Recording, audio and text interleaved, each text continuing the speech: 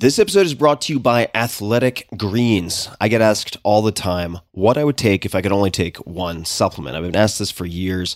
The answer is invariably AG1 by Athletic Greens. I view it as all-in-one nutritional insurance, so you can cover your bases. If you're traveling, if you're just busy, if you're not sure if your meals are where they should be, it covers your bases. I've recommended it since the 4-Hour Body, which was, eons ago, 2010, and I did not get paid to do so. With approximately 75 vitamins, minerals, and whole food sourced ingredients, you'll be hard-pressed to find a more nutrient-dense formula on the market.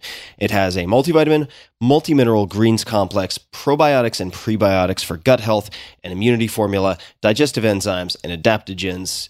You get the idea. It is very, very comprehensive, and I do my best, of course, to focus on nutrient-dense, proper meals, but sometimes you're busy, sometimes you're traveling, sometimes you just want to make sure that you're getting what you need.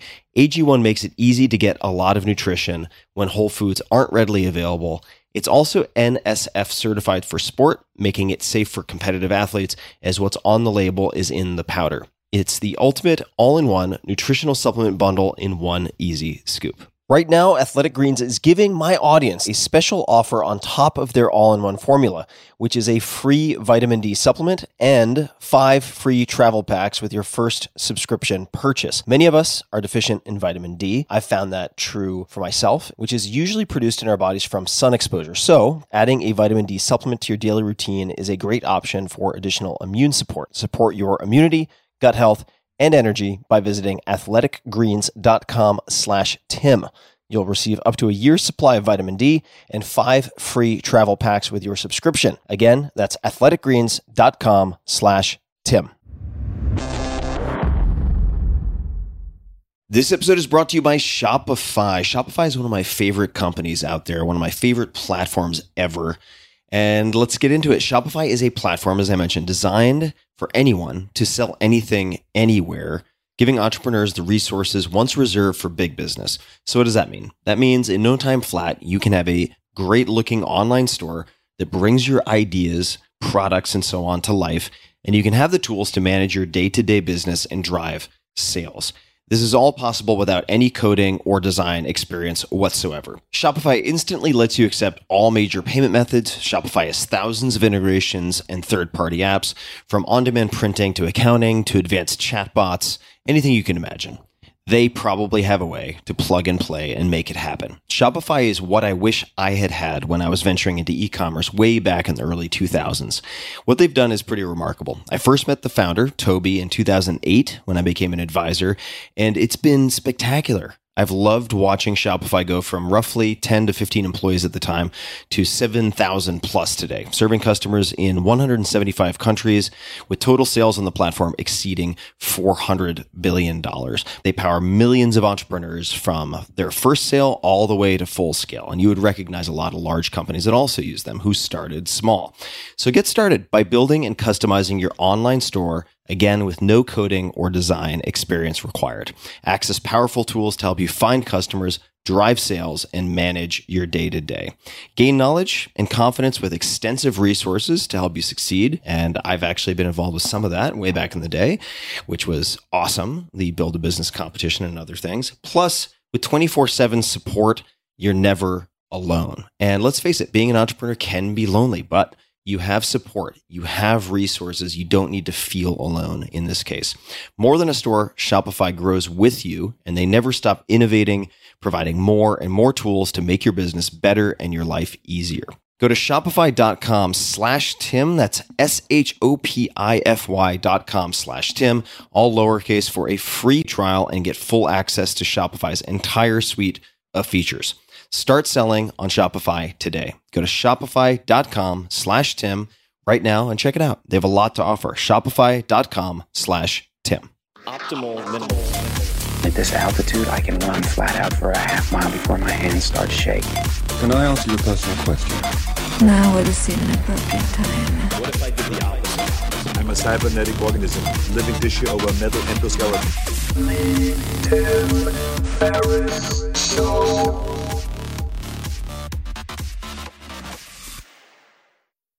Hello, boys and girls, ladies and germs. This is Tim Ferriss. Welcome to another episode of The Tim Ferriss Show.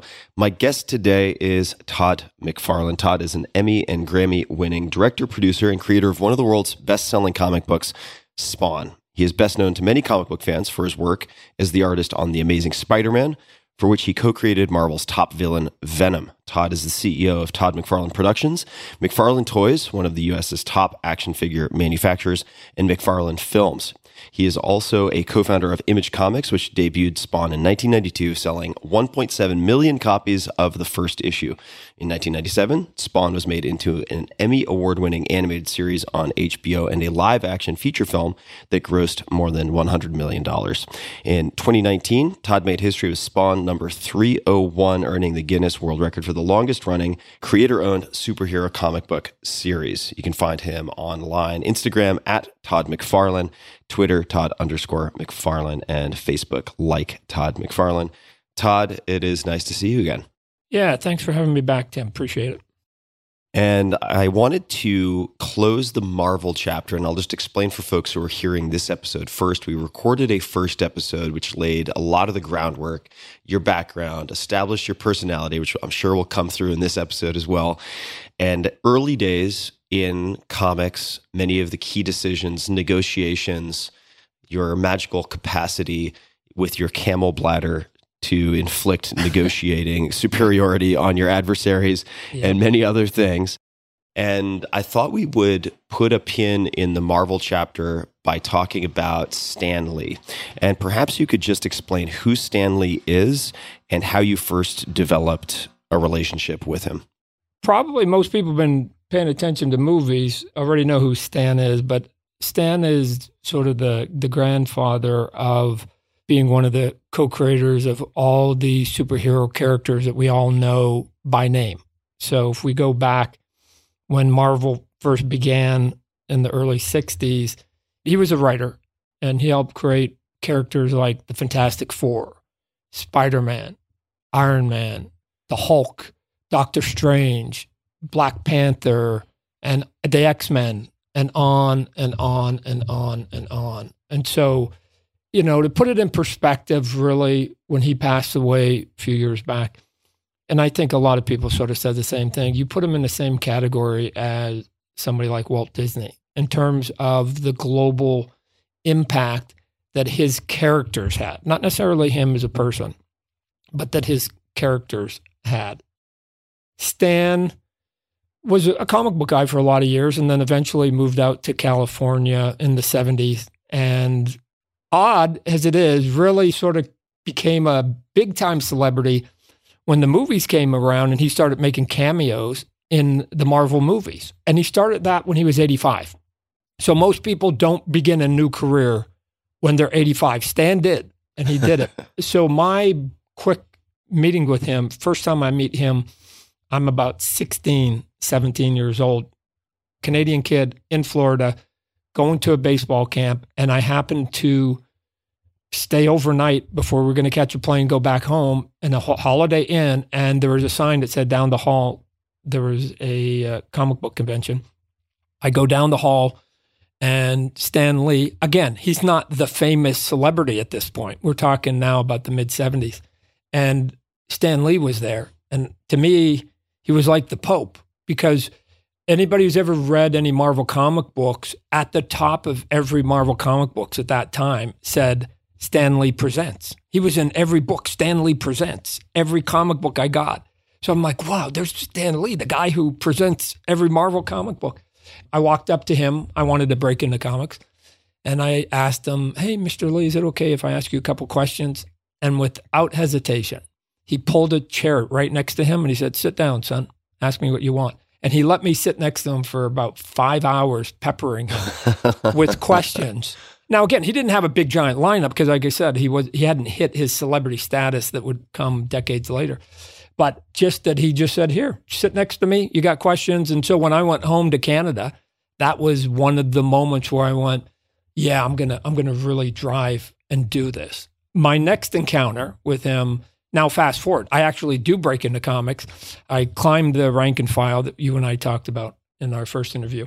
I even get to do Spider-Man, which is sort of the corporate icon of Marvel Comics.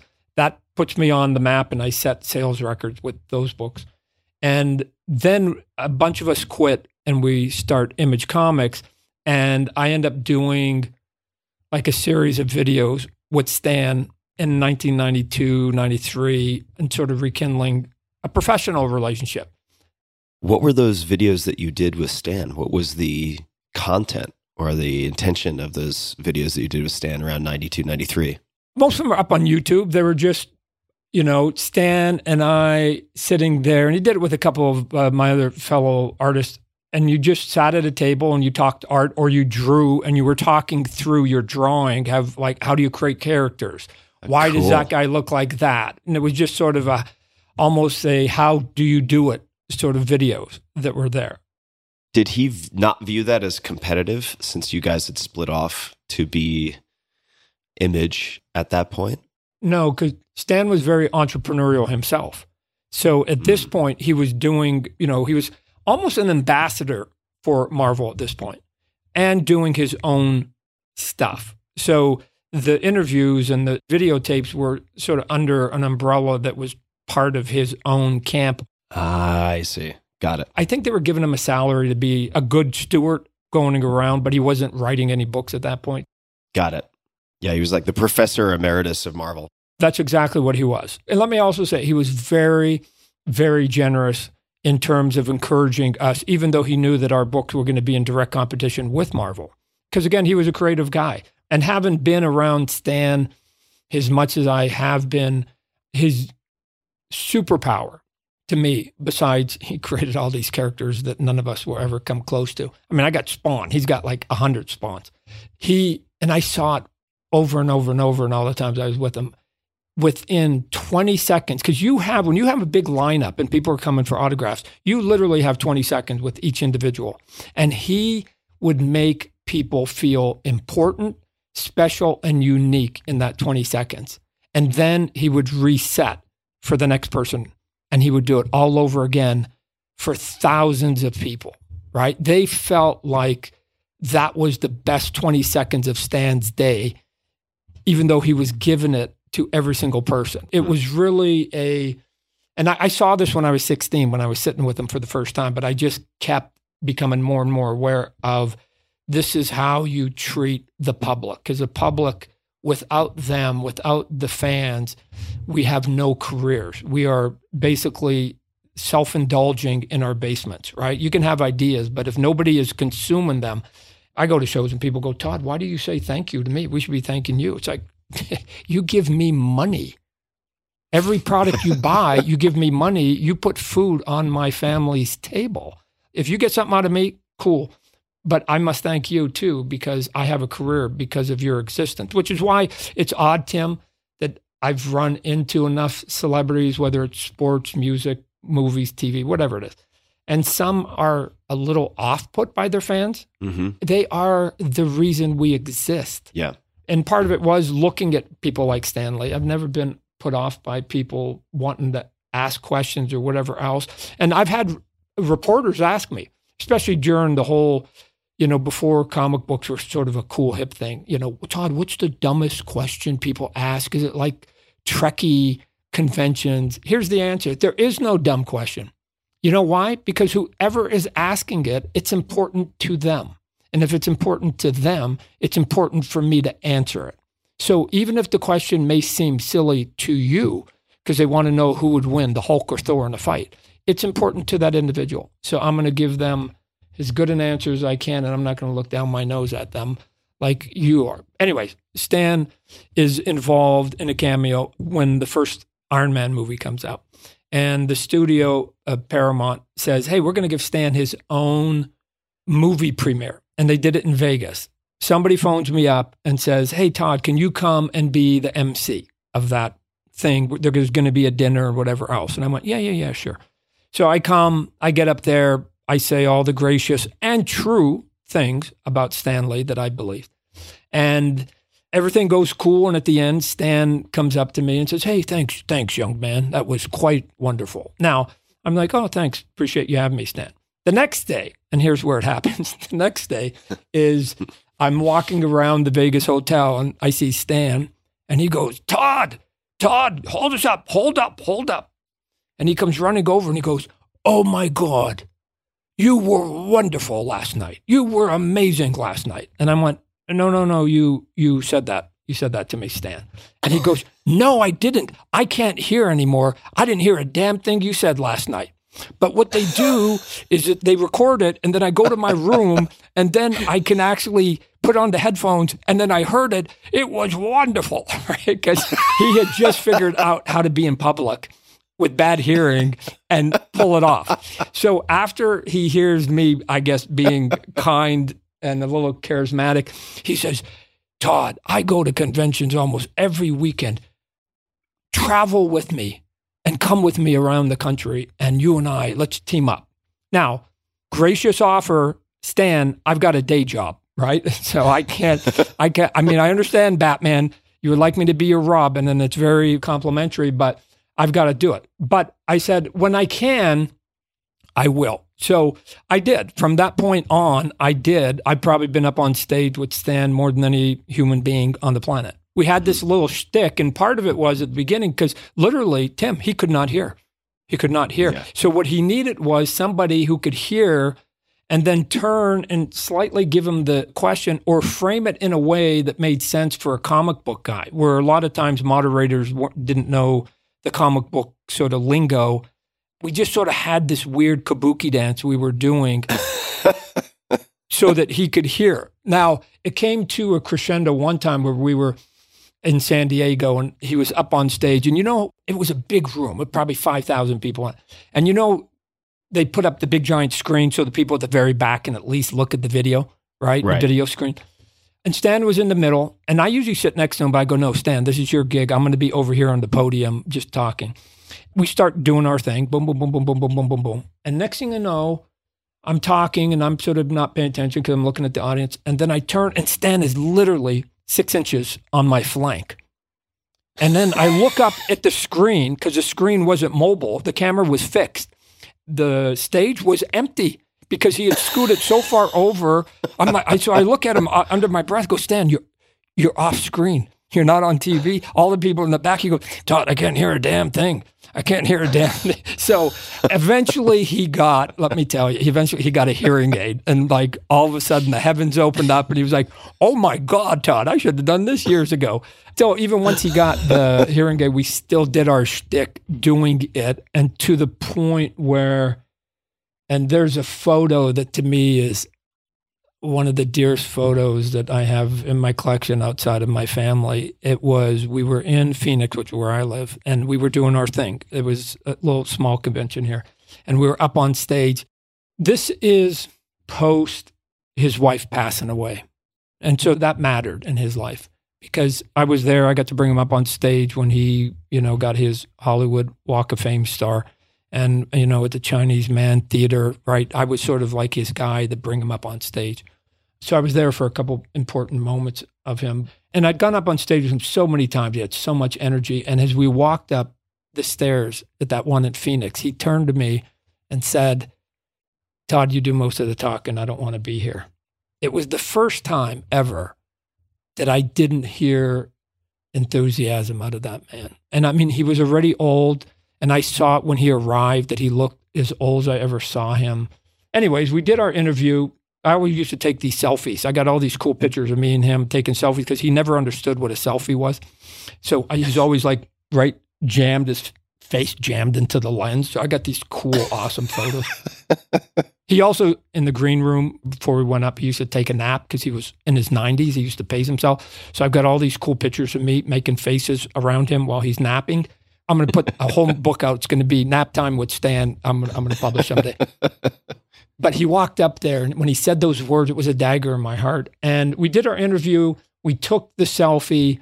We walked off stage, and that was the last time he was ever on stage. And he shortly passed away. And I kicked myself because you have a couple of regrets. That was one that I wish we knew. That was going to be the last time that he was going to be on a stage in his lifetime, because we would have sent him off with a better applause than we did that day. But like I said, I was fortunate. Even after he stopped going to shows, I was one of the few people that was allowed to be in his house because there was infighting amongst some fiefdoms around him, especially, like I said, once his wife went away. But the last time I went and saw him, I go, "Hey, Stan, how you doing, bud?" And he said, "Todd, I can't see, I can't hear, I can't go to shows. And Joni," which is his wife, "and Joni's not here. I just want to be with Joni." Because he only had, his two things was he had the love of his life, his wife, almost married 70 years, those two people, 70 years. And when she left, you can imagine, he lost his soulmate. And then the only thing he had left was the conventions. And once his hearing and his eyesight went completely, he couldn't go to that. Both the things that were sort of important to him left. And he sort of broke down at the end. It was that. But here's the thing. We're talking about a guy who up till the age of 93 was doing cartwheels up on stage. So we never allowed him to be old. Wait, do you mean literally doing cartwheels? No, you just mean energetically. I'm saying 93. He got up there, you throw him a question, and he just went at 93. He was at the top of his game. 94, he passed away at 95.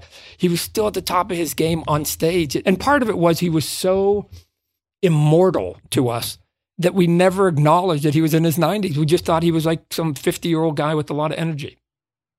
But eventually, time came and he had to leave us. So.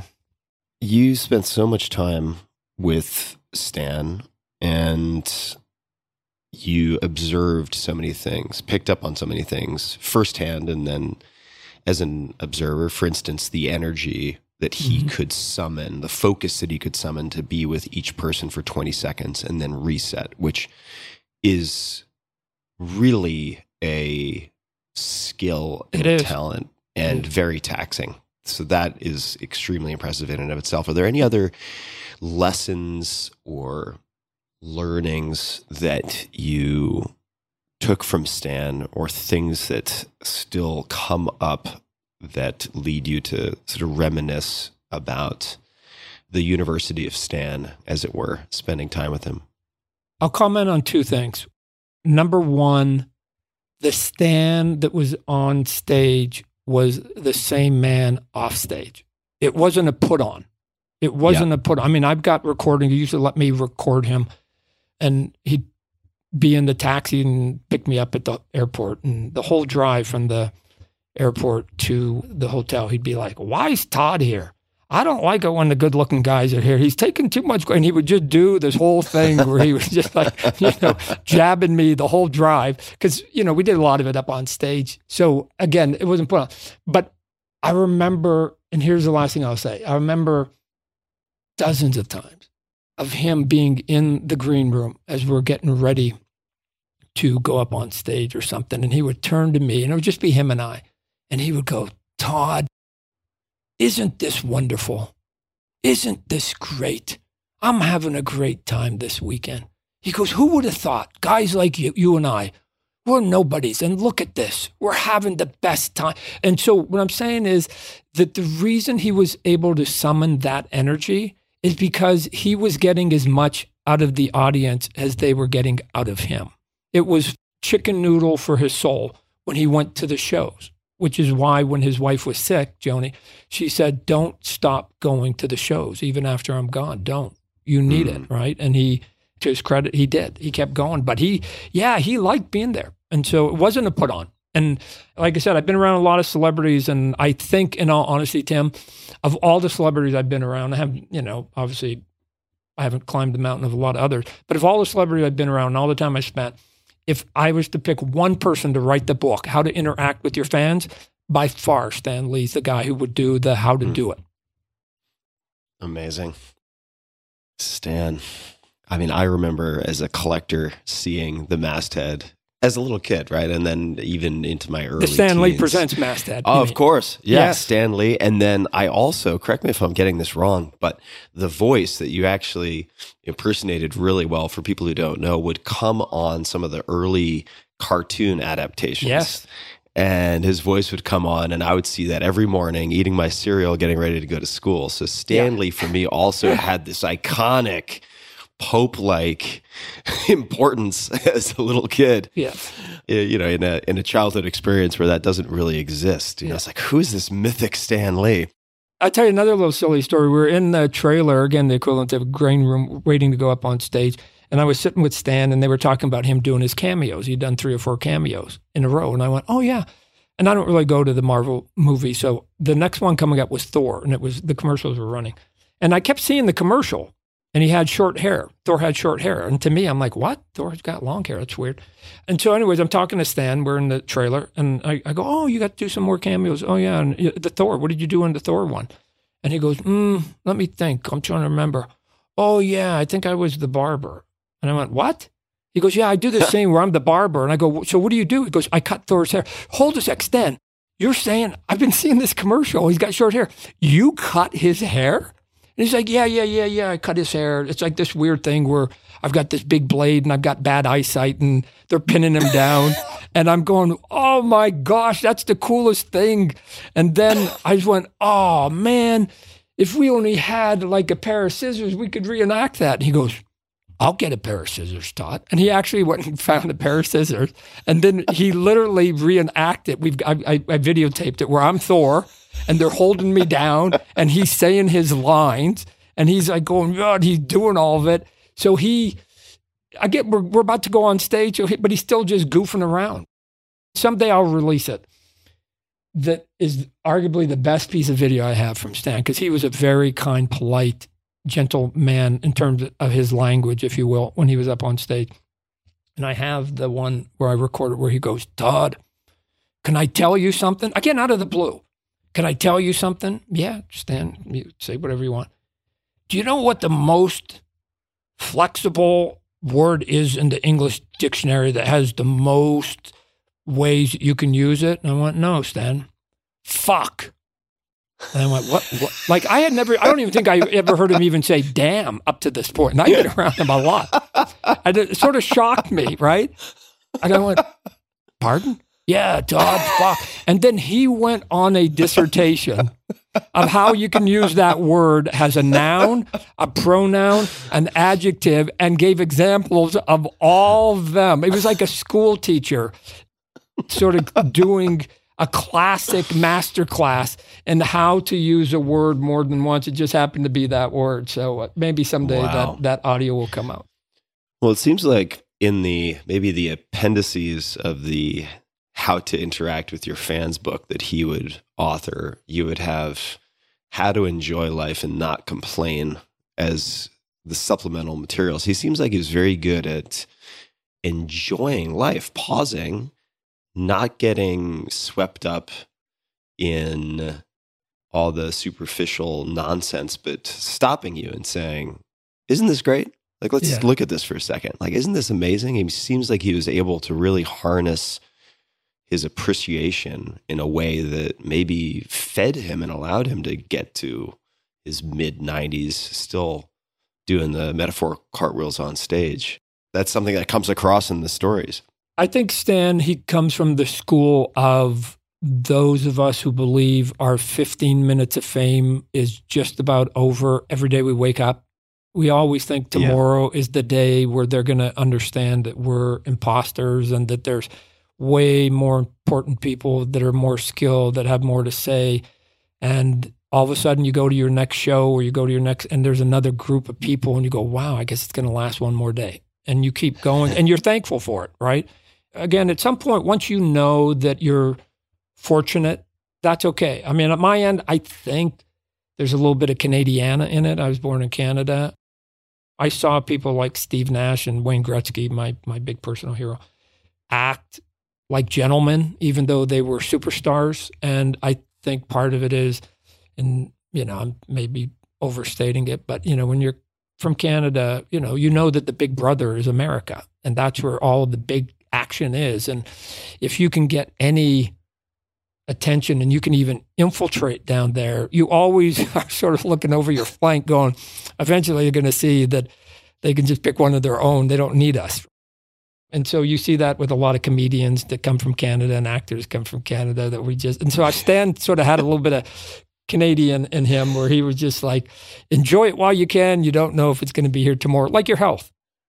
It seems to me, or at least it seemed to me when I was younger, and even now in some respects, like once a comic guy, always a comic guy.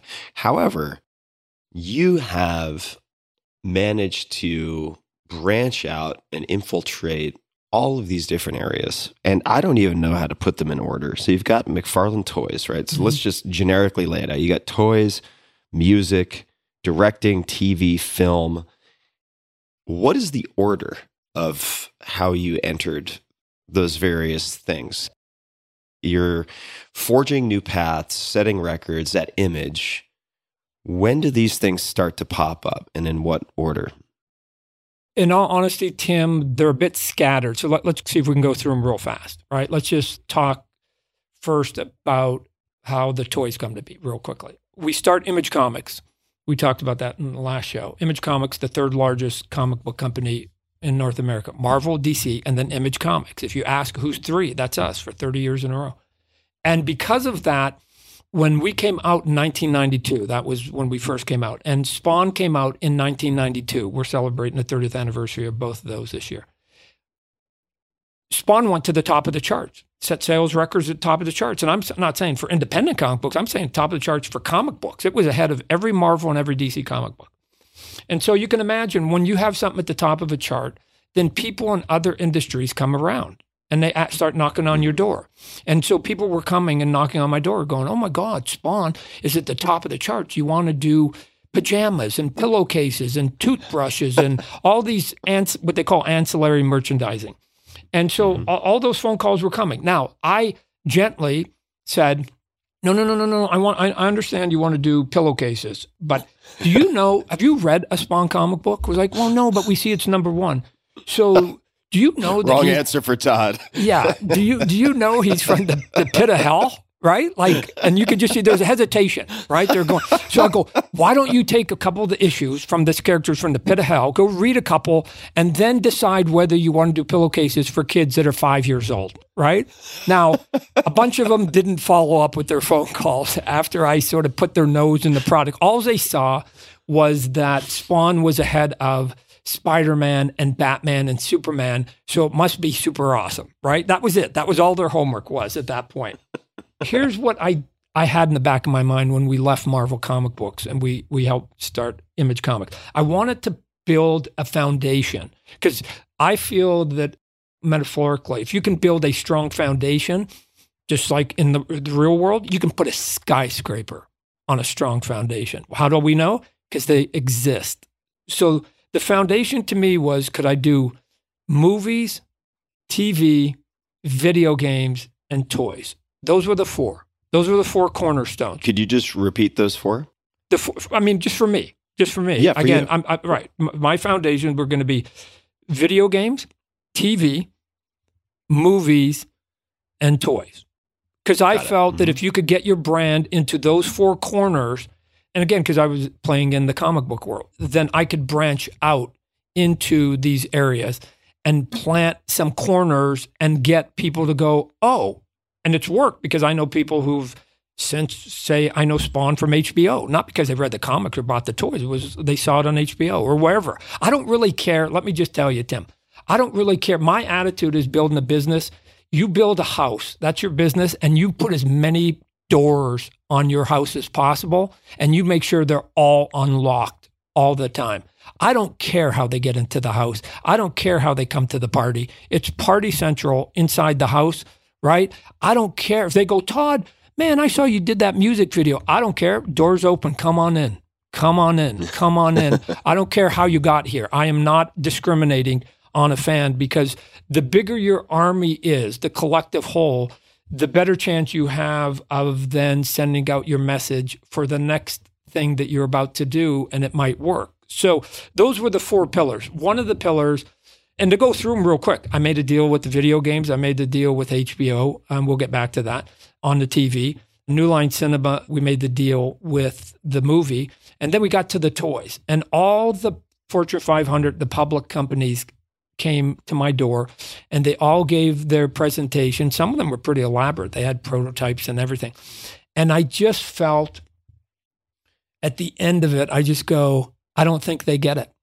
What I heard was they're going to do traditional toys and put them in traditional places and market them in traditional ways, which basically meant they were going to put Spawn next to Teletubbies and all their Disney products. And I thought it was a recipe for failure. And, oh, by the way, if I gave it to them and it failed, then when it didn't work, which I thought it wouldn't, they would hand me my brand back and it would be tainted. How do I then pick up those pieces when people go, it failed last time, Todd. Why would we want now to dust it off and try it again? So I never felt like I could get what I wanted. And so you have to then ask the next question. How hard is it to make my own toys? That's it, right? So, and sometimes it's out of anger. I've started companies just because I got pissed off. It's because people think that what they're doing is way, way more complicated than it is. Let me tell you something right now, Tim. We've got the Image Comics and we do our own comic books and we're doing, you know what making comic books is at its core? Ink on paper, period. Ink on paper. Toys are not that much different. It is plastic in a shape. And if you have the right mold, you can make a shape. How do I know? Anybody who's kind of old that remembers this, when we were kids, remember you used to get these little trays and they were in the shape of dinosaurs and then you poured the Jell-O into it and you put it in the fridge and then you flip it out and all of a sudden your Jell-O looked like dinosaurs. You know why? Because that was what the mold looks like. So toys are plastic in Jell-O molds, essentially. A little bit more details I'm leaving out, but essentially that's sort of it. So when I ask the question, how do you make toys? How do you make comics? How do you make almost anything? It's not, let me tell you, the people in that industry, the people that are the leaders in that industry always want you to think that it's way more complicated, always want you to think that it's basically undoable and will never, ever sidestep, no matter how good your idea is, to let you pass them. If anything, they will intentionally try and trip you as you're passing them and tell you can't be done, can't do it, will hire people away from it. They'll tell you everything, stop rocking the boat, why don't you just get along? Everything that you can possibly imagine. Why? They don't want competition. They don't want competition. So at some point, you have to shut all that stuff down and go, I don't care. I don't care if I sell 5. I'm good enough. It was my money. The whole thing, spend other people's money, I disagree 100%. Spend your own damn money. You know why? Because nobody gets to tell you what to do. So if you want to go buy a car with polka dots on it and it's your money, do it and drive it with a smile on your face. And if somebody doesn't like it, tell them to buy their own damn car, right? But the moment you take somebody's money and they get to tell you whether they like the polka dots on the car or not. And so I just go, no. So I spent my own cash when I started the companies, and I was fortunate because the comic books were paying royalties. I wasn't getting paid a lot. Let me just tell you, I wasn't getting paid a lot per page.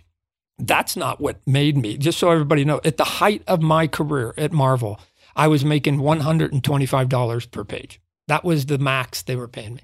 It was the royalties. I was getting a percentage of the sales. And that was the magic of it. It's what made us economically at Image Comics because we were getting 4% of the profits. And when we went and started our own company, guess what? We were getting 100%. So do the math. If you take 100 divided by 4, if we were selling 1/25th the amount of books that we were doing at Marvel, we would make the same money. And guess what, boys and girls? We sold the same. We sold the same. In some cases, more than we were selling at Marvel. So we were then all of a sudden instantly making 25 times more than we were overnight. And that's a whole nother conversation. And you could use that to bankroll the toy development. Correct. Your piece of that. Correct. I wasn't spending it. I wasn't buying fancy cars. I wasn't doing anything. I'm kind of a tight ass when you get right down to it. I was just putting it in a corner for rainy days or when I was going to get angry. And because I knew my personality. So we started the toy company and we came out with the first toys. Action figures at that point were $5.99 and I priced mine at $6.99. And here's the thing. Here is the thing, if you're listening to my voice. All the big companies came to me and patted me on the back and went, little boy, you can't sell a $6.99 toy. They're $5.99. Here's the answer. Of course you can. Of course you can. Here's how you sell a $6.99 toy. Give them $6.99 of value, period. Oh, I'll even give you an upgrade. Give them $7.99 of value and price it at $6.99. What they were thinking, because they're the big corporate guys, how do you sell a $5.99 toy for $6.99? I get that. You can't sell that because people will understand you're overpricing it. I'm saying build a Cadillac and sell it at Ford Motor prices. And you can sell that all day long because people understand value and they can do it. Because I didn't have any big brands. I didn't have Superman and Batman or Star Wars. I had Spawn. And there was only one way I was going to be able to compete with those big names.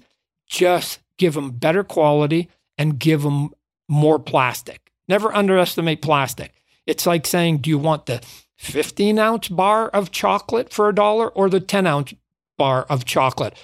I'll take the 15. What are you talking about? Always take the bigger bar, right? For $1, take more chocolate, right? Come on, man. So I was the guy who was just giving them more and more and more. Just a quick thanks to one of our sponsors, and we'll be right back to the show. This episode is brought to you by LinkedIn Jobs. These days, every new potential hire can feel like a high-stakes gamble for your small business. So you want to be 100% certain that you have access to the most qualified candidates. That's why you should check out LinkedIn Jobs.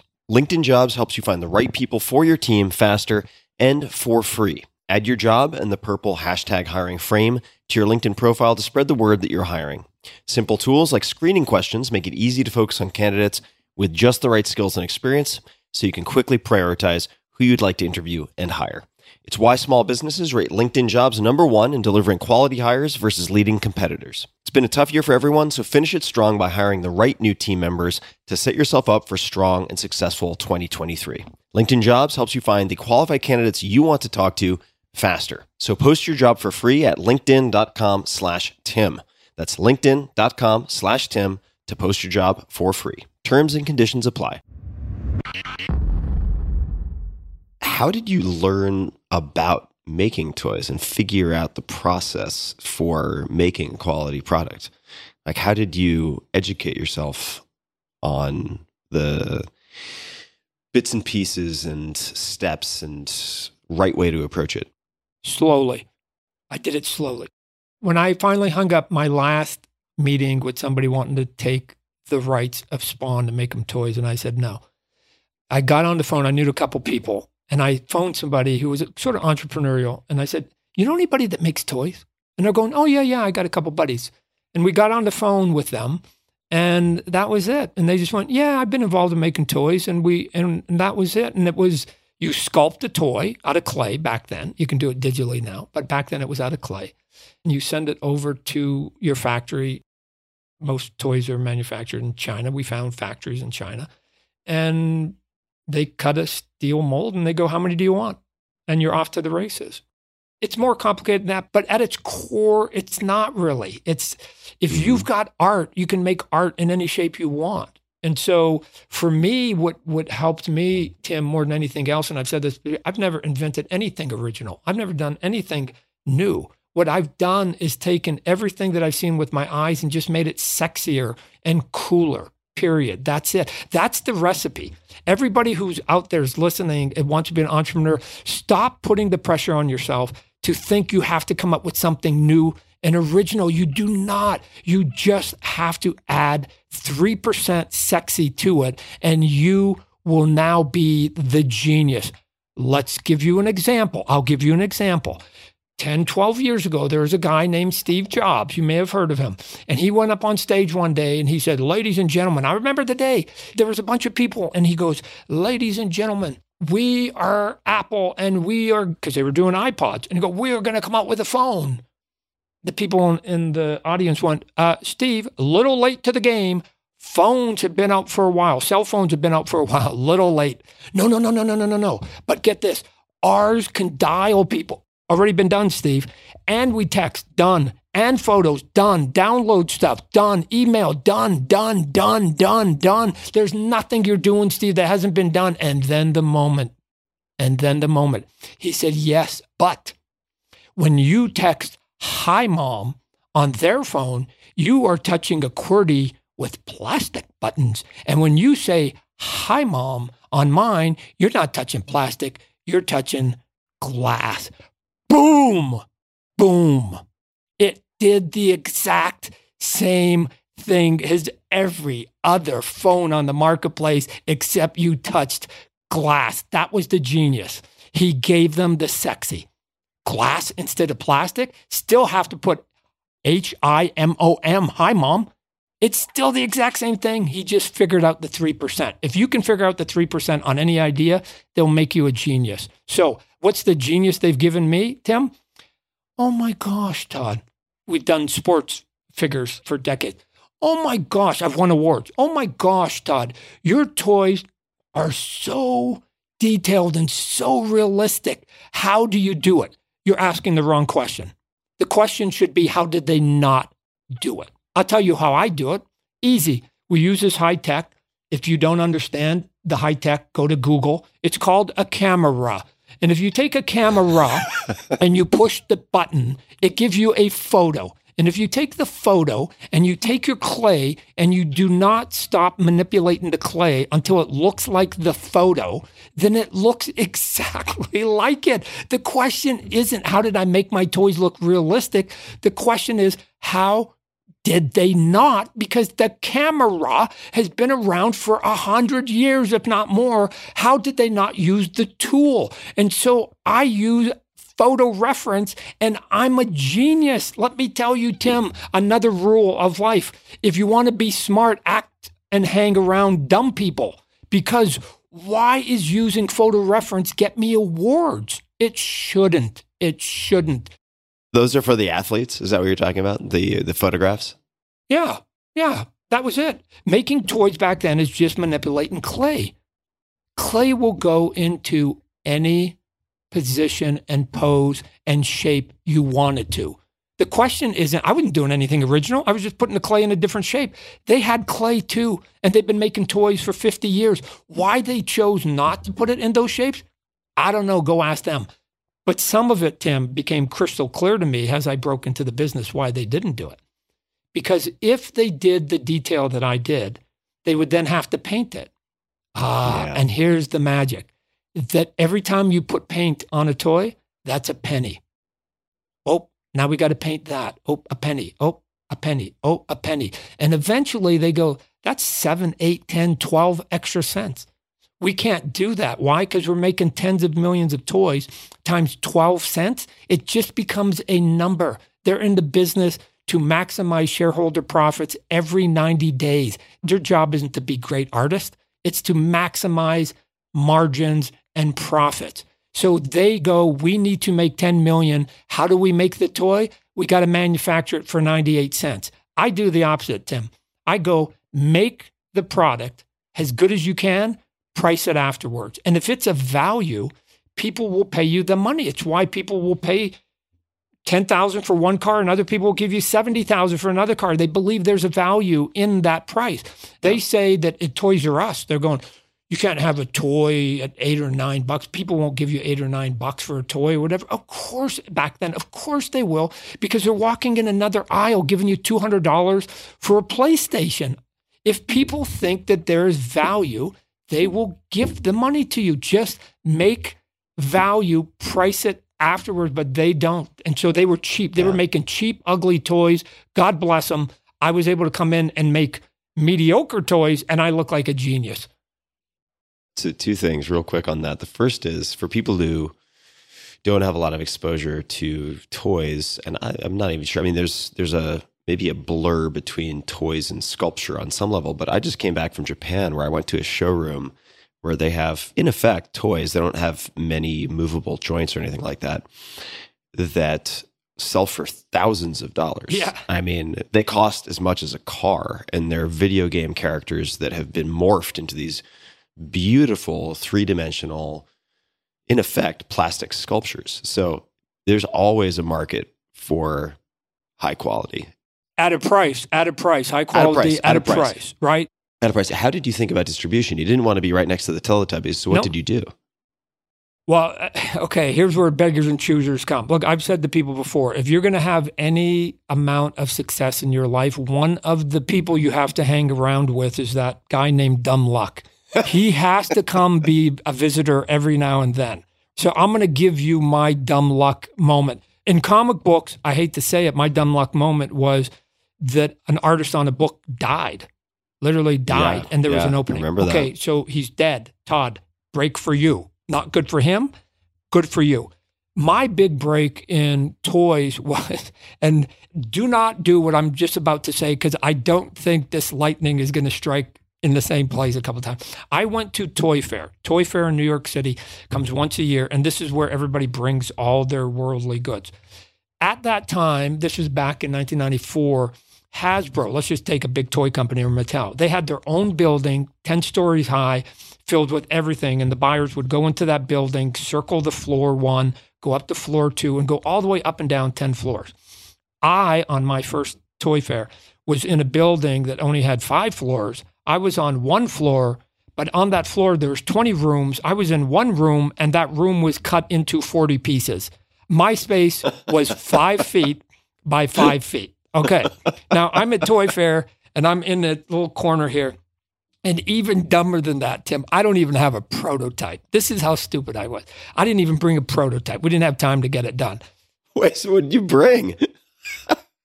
Sorry, keep going. I don't want to interrupt, but I'm just like, what the hell are you doing? I'll tell you there? what I brought. A drawing of Spawn on foam core, and I cut it out. So I go, it's going to look sort of like that drawing. That was it. That was my sell. That was my whole speech. And oh, by the way, I had made some Hot Wheel toys based on a funny car that I had bought, and I'd hand them the Hot Wheel. Okay, and now the moment. Now the moment. At this point, Toys R Us is number 1 toy buyer, not Walmart. And pretty soon, Walmart's going to crush them, probably within 6 months. But at that point, Toys R Us is the toy buying gods. And then we're in this room with 40 of us with our little, like a bad swap meet when I was a kid. And the door opens up and everybody stands up and snaps like they're in an army barracks, and the sergeant has come in. And I'm like, what's that about? Now, again, the room was so small that you had to come down like a little bit of a walkway and then bend. There was a jog, and I was around the jog, so I didn't know. I just saw people stand up and present themselves in front of their beds, like, and it's like, okay. And so I go around the corner to see, and I go, who is that? And they're going, oh my God, that's the buyer from Toys R Us. And it was like, oh my God. So I was watching him come, and as he's walking closer and closer down towards where I was standing, if he walked by you, he wasn't buying anything. So it was really kind of cool visually. I still have this moment where it was like, as you walk by people, you could just see them collapse physically, because it's like, oh shit, he's not buying mine. And he keep walking by, and it'd just be like, oh crap, oh crap, oh crap, oh crap, oh crap. And then I went, oh, I guess I better go stand by my barrack too, in my bed. And so I stood in front of my little thing, and they come around the corner, and guess what? The Toys R Us buyer stopped at my place. Now, Tim, did this buyer care about Spawn? No. Did he even know who Spawn was? No. Did he know who I was? Of course he didn't. So why did he stand there? This is the moment. He had an assistant, and the assistant looked like he was about 21 or 22. And then the magic words, hey, boss, this is the guy I was talking to you about. Now, remember, at this point, Spawn, the comic book, is number 1 in the nation. Number 1 in the nation. Mm-hmm. So he's basically, this kid, I don't even remember his name. I owe my career to this dude. And when he said, this is the guy I'm talking to you about. And all that Toys R Us buyer said, he just looked at it and just went, let me ask you a question. Can you get it to me at this price? Yes, sir. Did I know if I could, Tim? Of course I didn't. Always say yes to any opportunity. Always say yes to any opportunity. Figure out whether you can actually do it later. Can you give me at that price? Of course I can. Can you deliver it on this date? Of course I can. Fine. If you do that, I didn't know if I could either. I didn't even have factories at that point. And so he goes, if you can do that, I'll put you in all my stores. I'll go store-wide. Holy shit. And just so you guys know, usually if they take a sample, they don't usually put you store-wide. But he said, I don't know who his assistant was. He must have been bending his ear. He goes, I'll put you store-wide. I went, yes, sir. So he left. All of a sudden, all the other people in the room came around me because it was like, oh my God, like I just won the lotto, right? Oh my God, oh my God. And then this is why those moments matter. I couldn't even get a meeting with Walmart and Kmart and Target and those people back then. And now all of a sudden I'm in Walmart's room and I get to now say, well, just to let you know, I've got the Spawn product and it will be going store-wide in Toys R Us. Now, does Walmart know anything about me or Spawn? Of course they don't. Of course they don't. But what they don't want to do is get beat by their competition.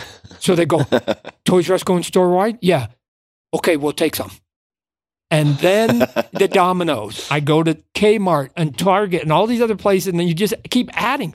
Well, Toys R Us and Walmart are on board. And they're like, what? What are we missing? And it just becomes this thing. And next thing you know, I'm in all these big stores and I go, wow, without even having so much as a prototype. It doesn't usually work that way.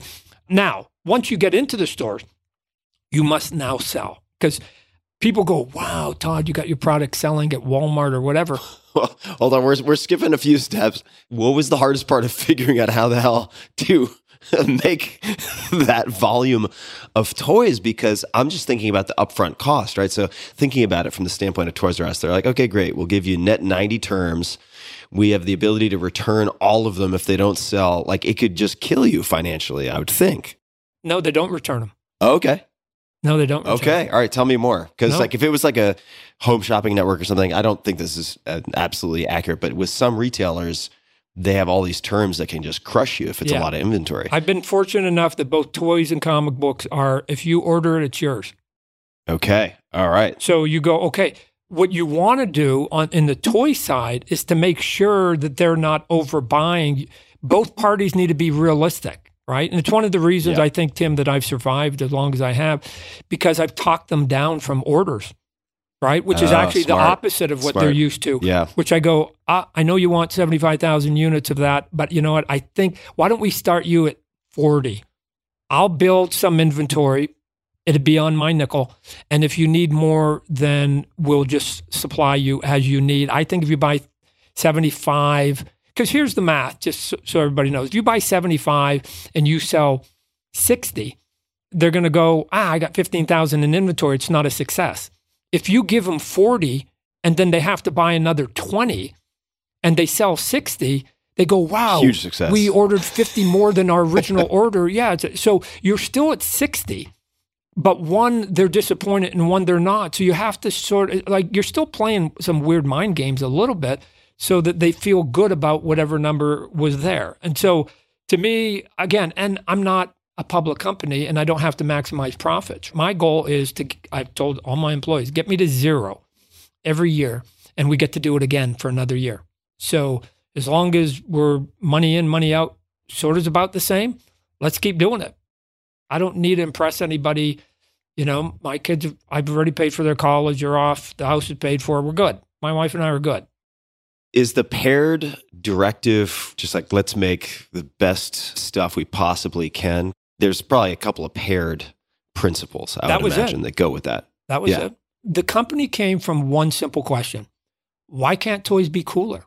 Again, I was looking at it from an artistic point of view. I wasn't asking it from a business point of view. Again, you find out what that means when you ask that question. And so I go, why can't they make cooler toys? I found out, Tim, that the reason they weren't making cooler toys is because, again, like I said, every time they put or did an extra joint or an extra movement or an extra paint job or something, it was pennies and it just added up.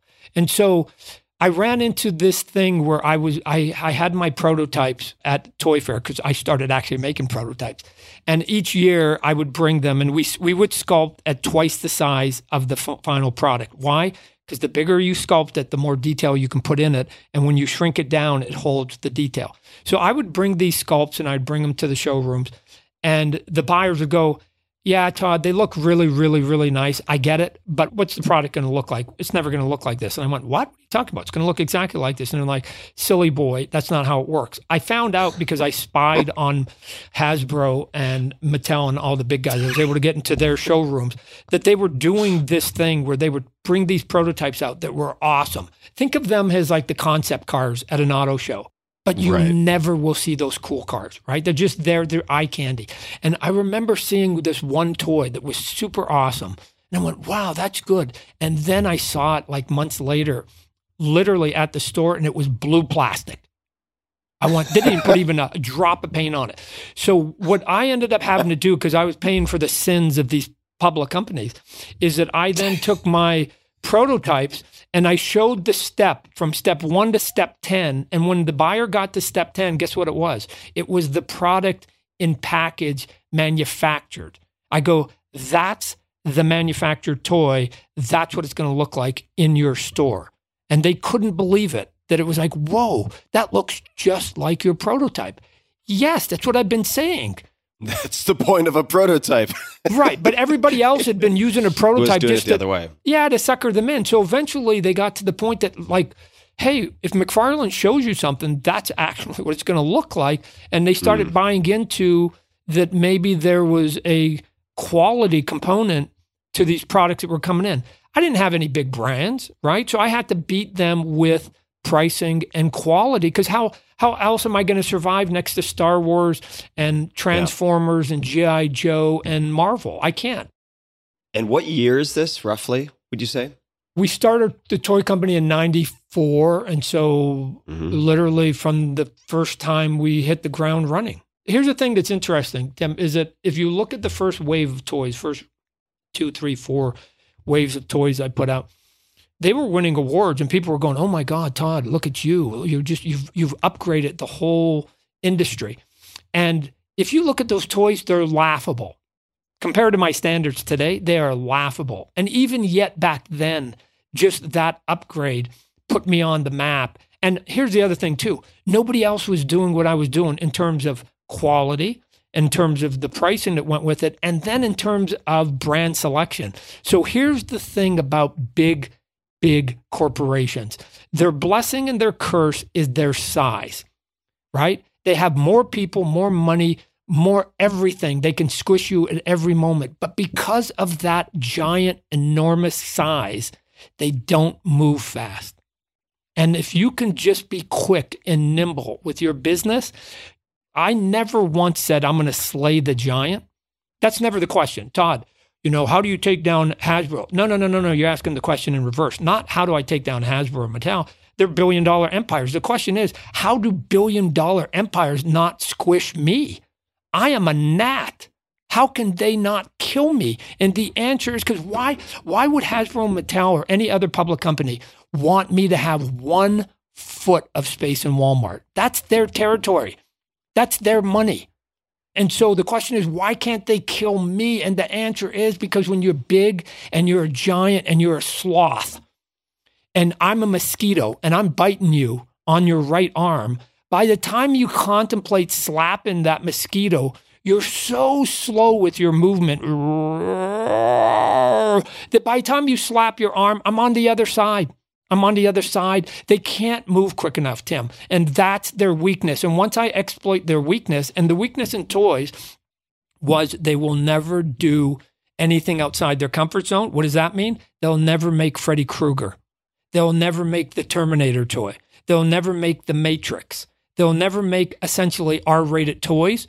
And I felt that there was a need that you could sell toys to adults. You just have to put it in the right content.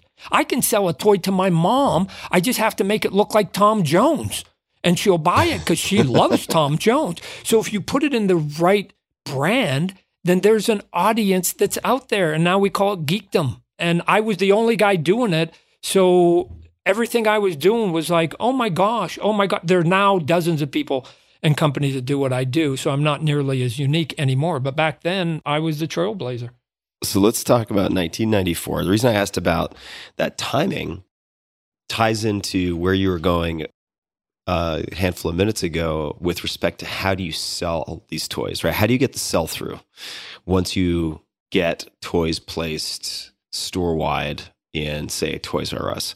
And 1994 is relevant because I was thinking, how would you have any direct fan outreach to drive sales? Because now you have social, you have email. Even email was really nascent in terms of mainstream adoption in 1994.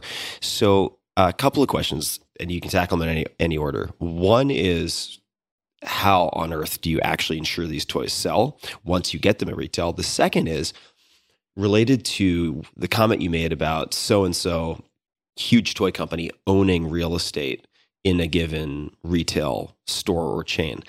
And I know that it's fairly common at retail for people to pay for placement. So they pay extra. They pay the retailer for end caps.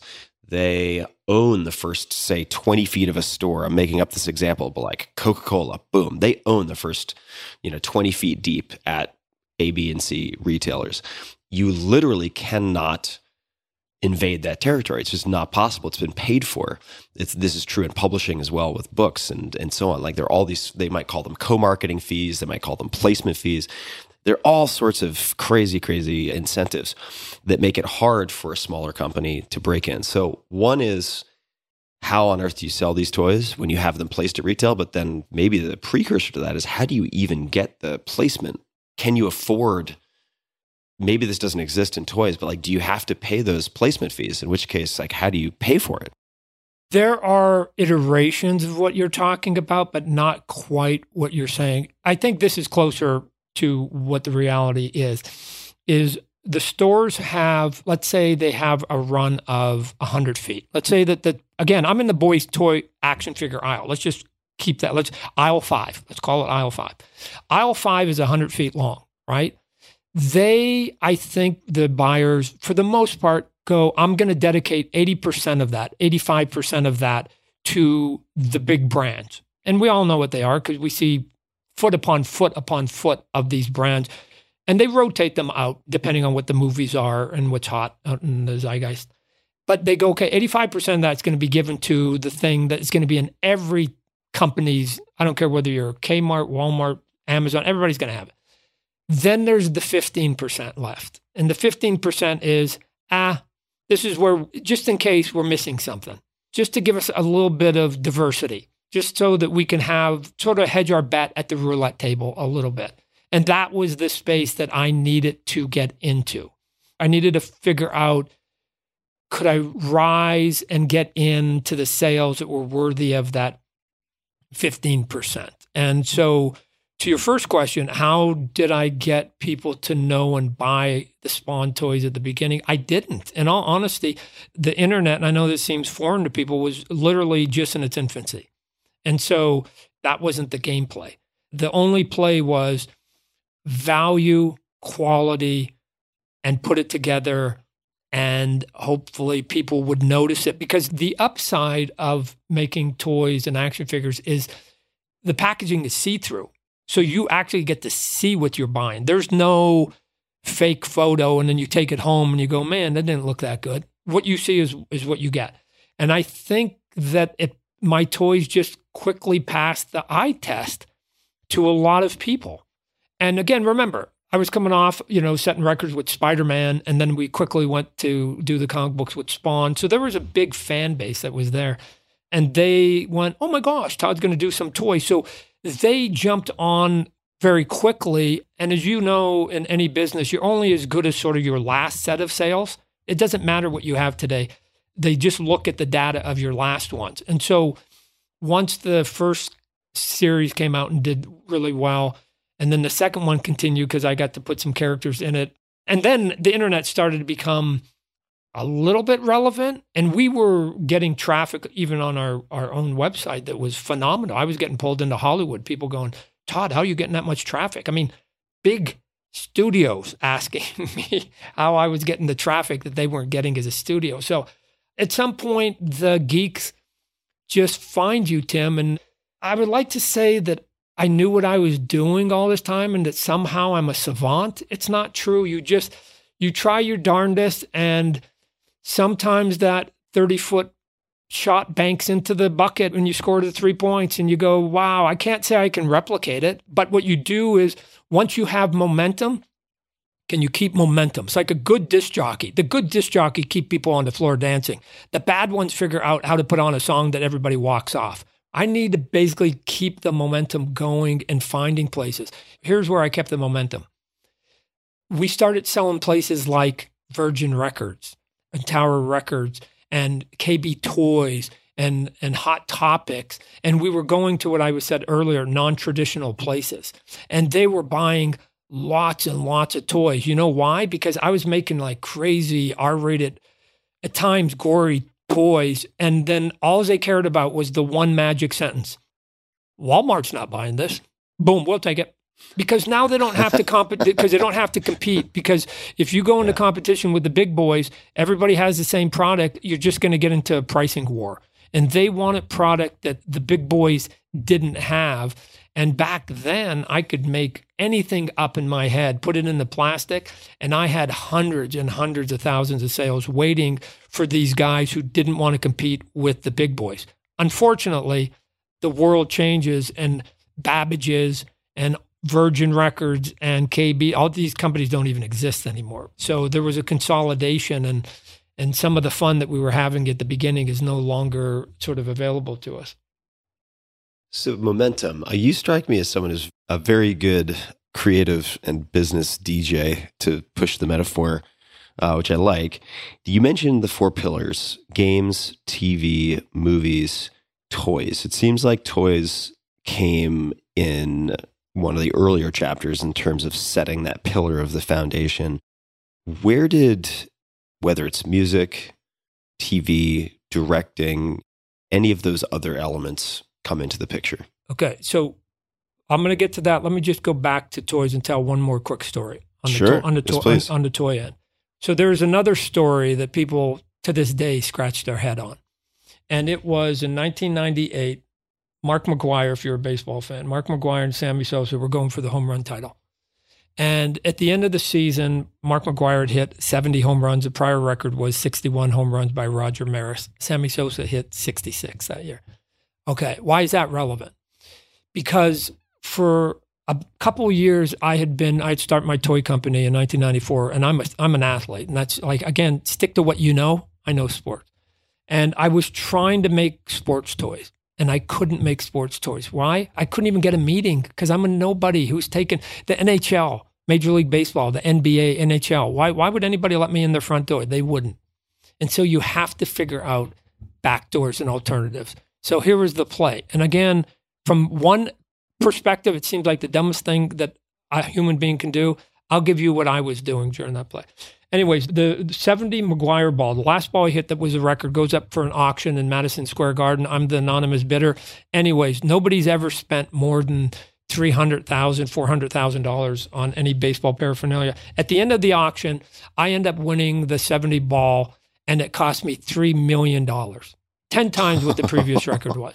$3 million, right? Now, you can say, and I understand this perspective, why would any human being with a brain spend $3 million for a $3 baseball? Why would they do that? Especially given a couple years later, Barry Bonds broke the record. Oh, by the way, I had to go buy that ball too.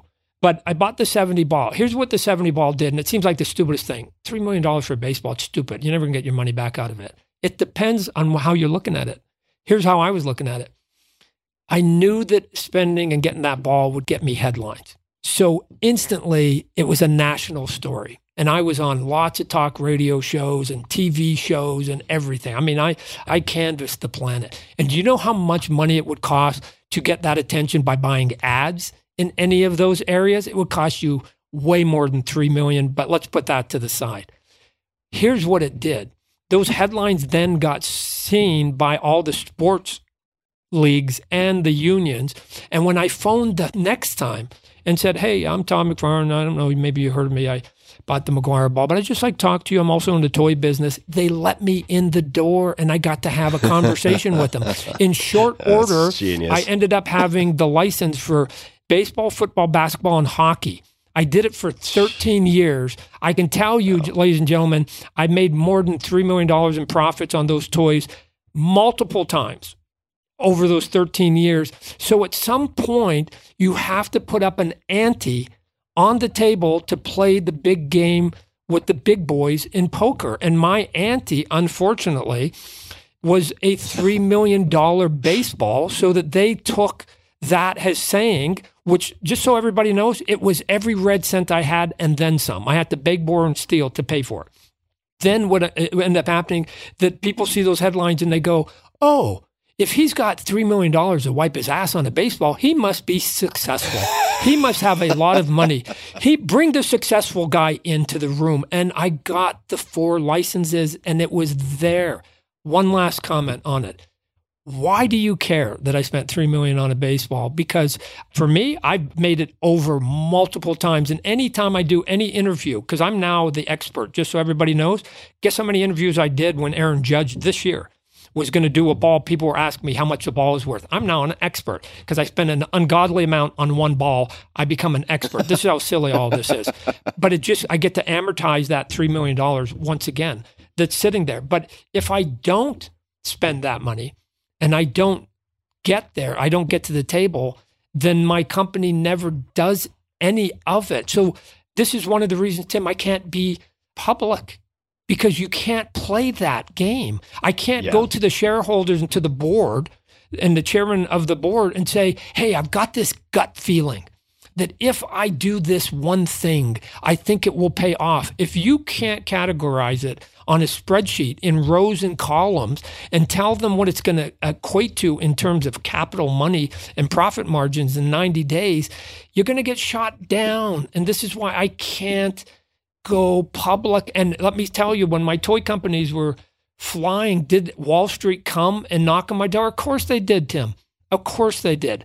But I horrified them to the point that I become a bit of a talking moment because I've run into them years later. They would come, and here's what I found with Wall Street. Todd, we're going to give you X amount of dollars and we're going to buy your company. Okay, that's cool, but I'm still in control. Well, no. At that amount of money, you're not in control. What? I got to give up control of my company? Uh-huh. For what? Your money? Uh-huh. I already got money. I don't need any of your money. So they're like, okay. And then here's where Wall Street is literally a one-trick pony. Okay, Todd, we won't give you X amount of money. We see that you're a little stubborn. We'll give you 2X. No. Okay. So, but if you give me twice the money, do I have control? No. Whoa, that's a problem. Todd, last time we'll give you 3X of money. Guys, let me now define what money is to me.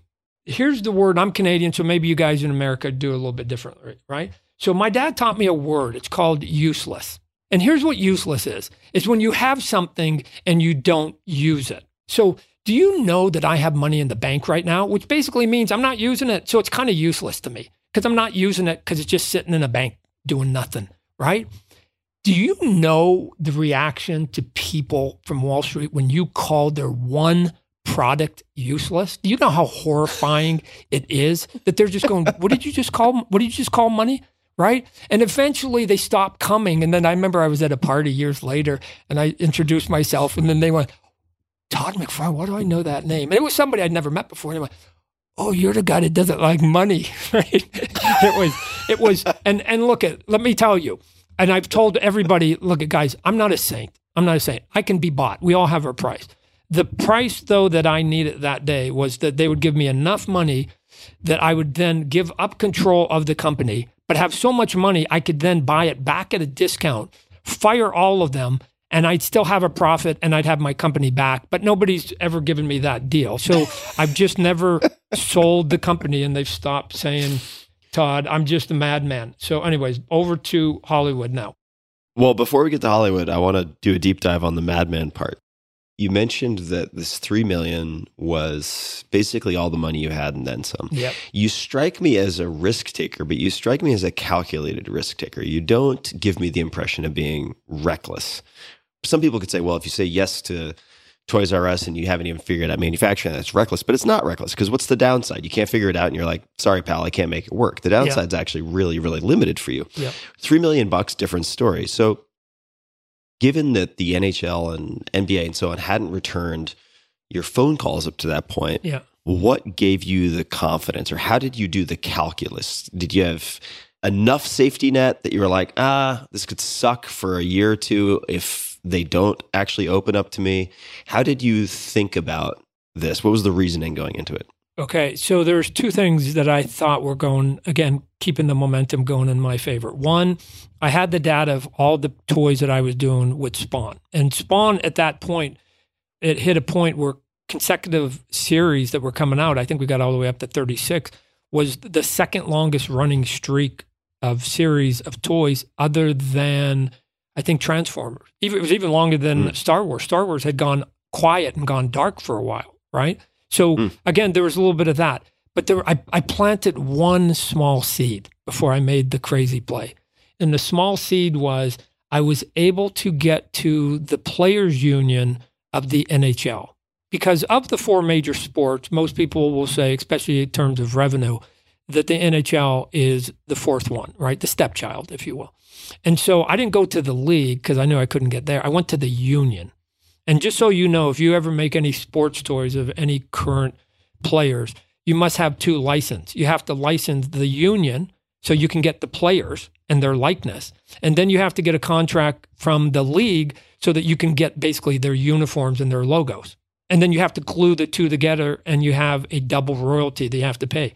It's not the best model, but if you want to do it, that's how it works. So I went to the NHL Players Union, which was like nobody ever gives us any money because they just sell jerseys and stuff with logos. Everything's logos on the hat. And I said, I'm going to make toys of your players, but unfortunately, I can't put their uniforms on them because I don't have an NHL. I'm going to have to do generic uniforms. And they went, yeah, sure, we'll take money. So I had in my back pocket one small seed. I had the union of the NHL. So that later, once I spent the money on the McGuire ball and I was hoping I would get a meeting, then I could go in there and say, one of the first meetings I took was with the NHL per se. And I just pulled out my toys and I go, guys, look at these toys. Aren't they cool? They look just like Pavel Bure and Mario Lemieux and Wayne Gretzky. Look at them. These are super awesome, right? Here's the thing. Notice that I don't get to use your uniform. And at that point, I had sort of had a conversation with them and they were threatening to sue me because they said that my generic uniforms were looking like theirs, right? I think I even done some generic McGuires too. And I'd even at that point then went to the NFL union and I go, hey, I've got the baseball and I've now got the hockey. Like, again, it all tumbles. And so I was then able to go into rooms. I remember these odd conversations you have, Tim, that are I just want to hit my head against walls, but whatever. I'm in a room with the NHL and there's like 6 lawyers there. There's always lawyers. And they're threatening to sue me because I'm doing like a sort of a generic uniform on one of the players that I had there. And they're going, we're going to sue you. You cannot do these toys. And I'm like, oh yeah? You sue my ass. You sue my ass because here's how it works. And you guys aren't even smart enough to know how this works. Number one, you're sitting here right now across this table telling me you own everything. Good. Sue me. And if you win, you don't get a fucking ounce of upgrade. You say you got 100%. At the end, the best you can hope for is 100%. Go ahead and do it. But if you pay attention and you do a little bit of research on me, you're pulling the wrong tiger's tail, right? Because I'll do this. Because here's the thing. If we go to court and you find out that you don't have 100%, and I'm betting you don't, that not only do I get a piece of that 100%, it is going to basically be a story for every human being on this planet. They can now go against you. So you got 2 choices. You can either go to court and say that somehow you own reddish colors and bluish colors. If you want to make that argument, be my guest. Or what I'm saying, I've got a check for $500,000 here. I'd like to shove down your throat to give me your fucking logos. I don't know. Sue me and potentially lose 100% or take $500,000. This seems like my 6-year-old could figure out what this thing is. Eventually, they took the $500,000, right? So what are you talking about? Like, of course they did. Of course they did, right? It's like, stop it. And sadly, I had to sort of play the same conversation with everybody when I had the NFL. And I'm like, I'm doing your players. The question is, do you want any of the cash? I mean, at some point, forget the art and forget anything else. Just get down to the core of it. Do you want any of this money I'm about to make? The answer is yes or no. And if you don't, fine. Oh, by the way, I thought you were in the commerce business because you're a public company, but you guys go ahead and do what you want to do. It is amazing how many times I've had to try and shove money down people's throats. But anyways, that's corporate America. They do their thing. I do mine. So doing your thing, let's hop across some lily pads and touch on whichever you want to touch on next. The music, TV, movies, how do any of these other elements, I know you mentioned games, but which of these elements enter the picture? let's talk about TV first. So again, go back to the release of the Spawn comic book after we leave Marvel, the group of us leave Marvel. My character Spawn comes out, bam, shoots to the top of the charts. And for months and months, even maybe a couple years, it was the number one selling book. So it was at the top of the chart. So like I said, phone calls were constantly coming. I get the phone call, and on the other line is HBO. Legit at that point. I mean, what are you talking about? They're still legit, right? But they were one of the big sort of companies out there. And I go, oh, cool. And they said, hey, we want to do some animation. And I knew like animation is like Saturday morning cartoons, right? And a couple of my partners at Image Comics had sold, and we're going to get Saturday morning cartoons, which they did. But I didn't Spawn, again, the guy from the pit of hell. It just wasn't what I wanted. And so I remember, and I don't say this as a joke. I say this and I'll tell you why I asked this one question. I go, no, hey guys, it's cool. I appreciate your enthusiasm. Let me ask you just one question. I just have one question for you. Can I say fuck in my show? And it wasn't meant to be a joke. It was just, and they paused, and then they said, yeah, probably. Like, why not, right? And that was all I needed to hear. Not that I wanted to use that word, Tim. Not that I wanted to do and show naked women or anything. I just thought that if they were willing to basically say yes to that, I had a wide lane of creativity. And the reason I needed a wide lane, because my character lives in a dark, serious world. And I'm going to have corrupt policemen, and I'm going to have mafia people, and I'm going to have criminals, I'm going to have drug addicts. And these people don't talk politely, right? When they get mad, you have to be able to go into like watching an R-rated movie. You have to be able to have a certain dialect for your characters that matches who they are. And so I just needed to, if the moment came, I needed to be able to do that and have the creative freedom to do it. So when they said, yeah, sure, then I was like, cool, then let's do it. Oh, one more thing. I know nothing about animation, never spent a second on it, but I got to be in charge. So you guys go and have that talk and do what you got to do. And they came back and said, yeah, you can be in charge, but we're going to put some good people on your flanks, which they did. And we went in there. And so I was working on HBO animation. At this time, Tim, HBO had started an animation division. I think there was 5, maybe 6 shows going on, of which Spawn was one. Very quickly, the other 5 failed, and I was sort of the lone wolf by the end of it.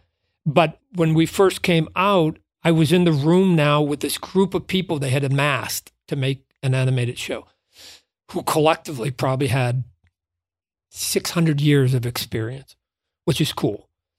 But there's also moments where I realize I'm in front of people at times who have been institutionalized. And here's the frustrating thing that I've run into over and over and over in my life. The bark being way better than the bite. And so artists would go, yeah, all these creative people, all these people who worked on animation, man, if we could only do it our way. Man, these people, these executives, they don't know anything. Yeah, I've heard that over and over and over. And we finally get to a point where literally we can almost do anything. And guess what a lot of them did? They just went back to status quo. And so being the dumbest guy in the room, I used to ask these questions. Any question, there's a legitimate answer why you can't do it. It's usually time or money. Oh, you can do it, but it's going to cost more money. Can't do that. I have a budget. No, it doesn't cost any more money, but it's going to take twice as long. We don't have the luxury of the deadline. So that's it. I understand. So I would constantly be asking these questions. Can we do this? No. Why? Because of this. Okay. But every now and then, being the dumb guy in the room, I didn't know where the guardrails were. So I'd ask a question, and then you get the moment, Tim, which is you ask a question and you've got 50 people in a room, and I go, if we do this, will it cost us any more time or money? I mean, a little bit of effort maybe, but about the same. And then you get, to me, the golden moments. Pregnant pause. Silence. So there was nobody in the room with 600 years experience saying, no, we can't do that, Todd. No, we can't do that, Todd. And I went, so you're saying that it won't take more time? No. And it won't cost more money? No. So why don't we do it? Well, that's not how we do it here. No, I understand that's not how we do it. I'm not asking that question. I'm saying, well, take more time or money. You're saying, no. Why are we figuring out how to self-edit ourselves, self-censor ourselves when nobody else is? This is a crime. Why are we putting guardrails on ourselves? We should be smashing up against the walls until the executives upstairs go, whoa, guys, whoa, pull it back, right? That's what we should be doing. But when you've had a dog that has been in a small backyard for so long it gets comfortable, that the moment you throw the doors open to the wild farmlands and you go, run, Rover, go, it was amazing how many creative people sat down instead of running, because that's all they knew. They knew one way to do animation, and they knew one way to draw it, and they knew one way to storytell, and then they knew one way and one way and one way and one way. And here's the frustration. By the end of the 3 years, we were butting heads because they all thought I was the crazy guy, whatever else. We won Emmys on that show. And I remember being up on the stage holding and getting my Emmy, and behind me was 15 of these people. Most of them I was constantly having to basically drag them into some of these decisions. And they were all holding an Emmy in their hands too, and with a big smile. And I was like going, oh my God, here you are, so happy you got an Emmy in your hand, and you were resistant to almost everything that as the reason why we're up on this stage today, right? It bugged me that I was putting that award in their hands because they were not willing participants for the ride. But the reason we ended up getting canceled wasn't because people weren't watching it. It was because, and this is, again, just the way of the world, right? Name's Todd, only rhymes with God. I don't get to control any of this. And it was that they had 5 shows. Remember I said they started an animation show? Right. And every time a show got canceled, one of the animation got canceled, they just put all the costs on the existing shows. And eventually, all of them failed except for me. And I remember them calling me in saying, Todd, we got to stop the animation. I go, why? And I go, it's getting too expensive. And I went, expensive? You haven't given me 1 red cent more than you did the first year. I'm working on the exact same budget. It's like, yeah, well, yeah. And then I found out I was covering all the other overhead that had basically failed. And crude. And so they put that on my budget, and then they have to get so many eyeballs per dollar. And somehow they had put all that money that had accrued onto mine, and it fell under their threshold and whatever matrix they used, and they never go public with any of it, but it was like, that was it. I was like, we were doing the exact same job, winning Emmys, doing exactly what we were doing, but now all of a sudden they had to let us go because somehow the math didn't work for them. So question for you about that. It seems like, and I know this is simplifying, but you've had this incredible bull run with Spider-Man, Image, toys, and then you have this television experience, which is super challenging, doesn't end the way probably you would have liked it to end. Well, we won Emmys, so I'll take that upgrade. Well, that leads into my question, which is, are you glad you had that experience, or would you have removed it and replaced it with something else? How did you contend with that yourself? Did you feel good about it at the end? Yeah, sure. Proud of it? Yeah, okay. Tim, this is easy. There's only one human being I have dominion over. Me, period. Yeah. My wife, I love her. I've been with her for over 40 years. Like, I don't even control her. And she's the closest person that I have in the world. So, I mean, it can be exhausting at times trying to drag people to the water, but you can't make the horse drink at times. So at some point, I just go, guys, you do your thing. I do my thing, and we'll just figure it out. I do not stand by water coolers and complain about bosses. I quit jobs and start my own companies. As a creative person, if I'm going to complain about how the business works, then I will then go and become my own businessman. I consider myself, Tim, to be bilingual.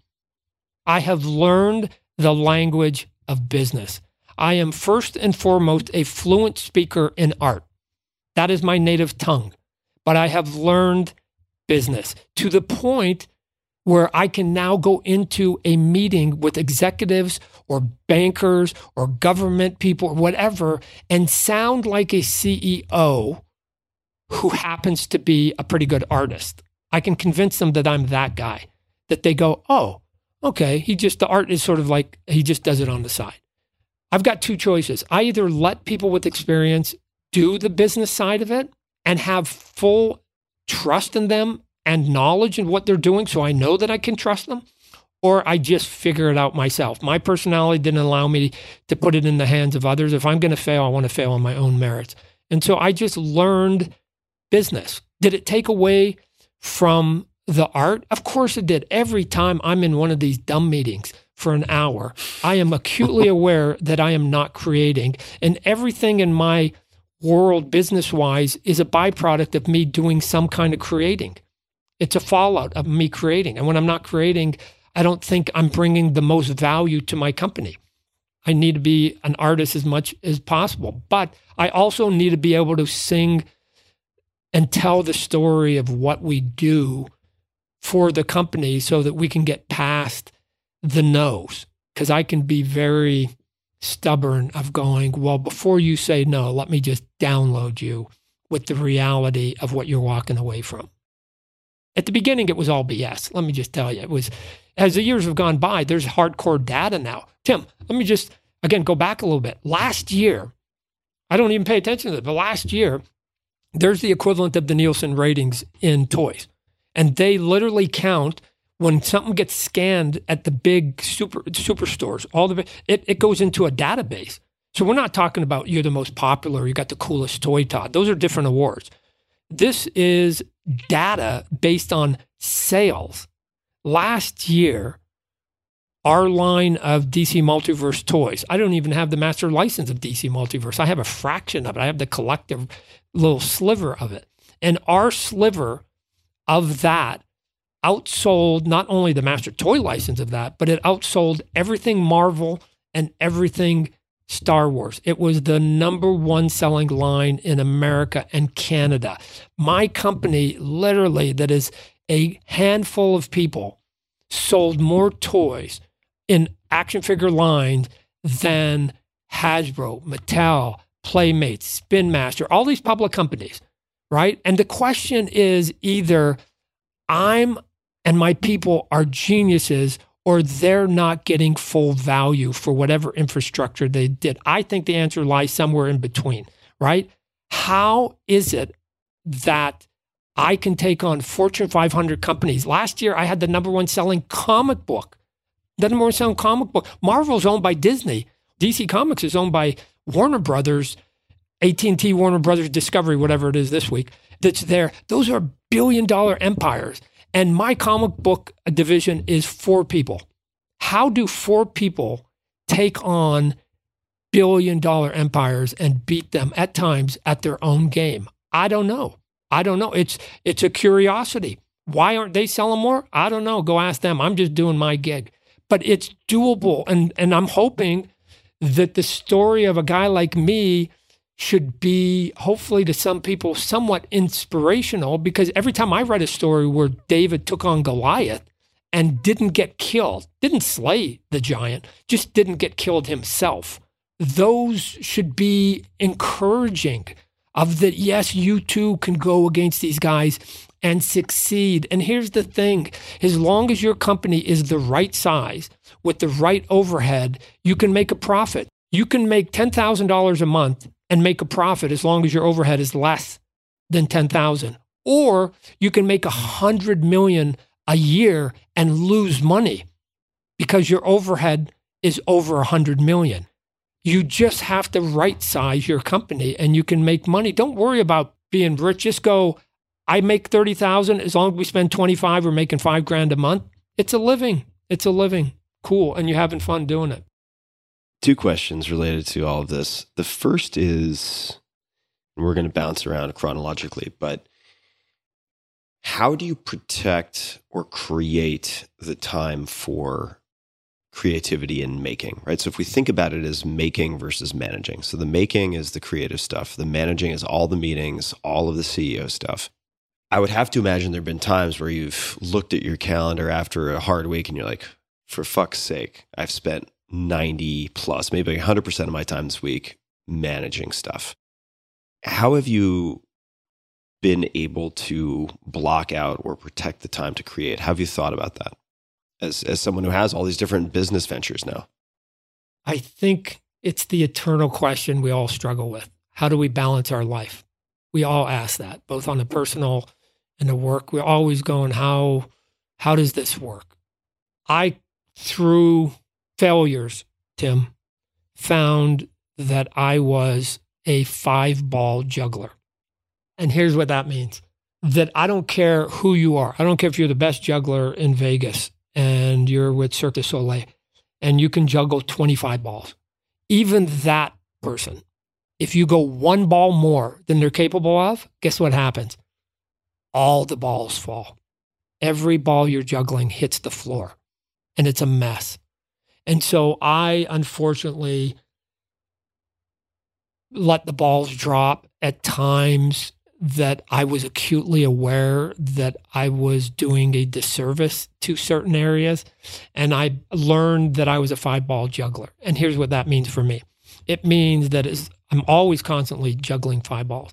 But if another opportunity comes along and I get excited about it and it makes sense both from an artistic and from a business CEO level, I must put one of the 5 balls I am currently juggling down or put it in the hands of others and give them full trust to do what they need to do before I pick up that new opportunity so that I'm constantly at 5 and don't extend myself.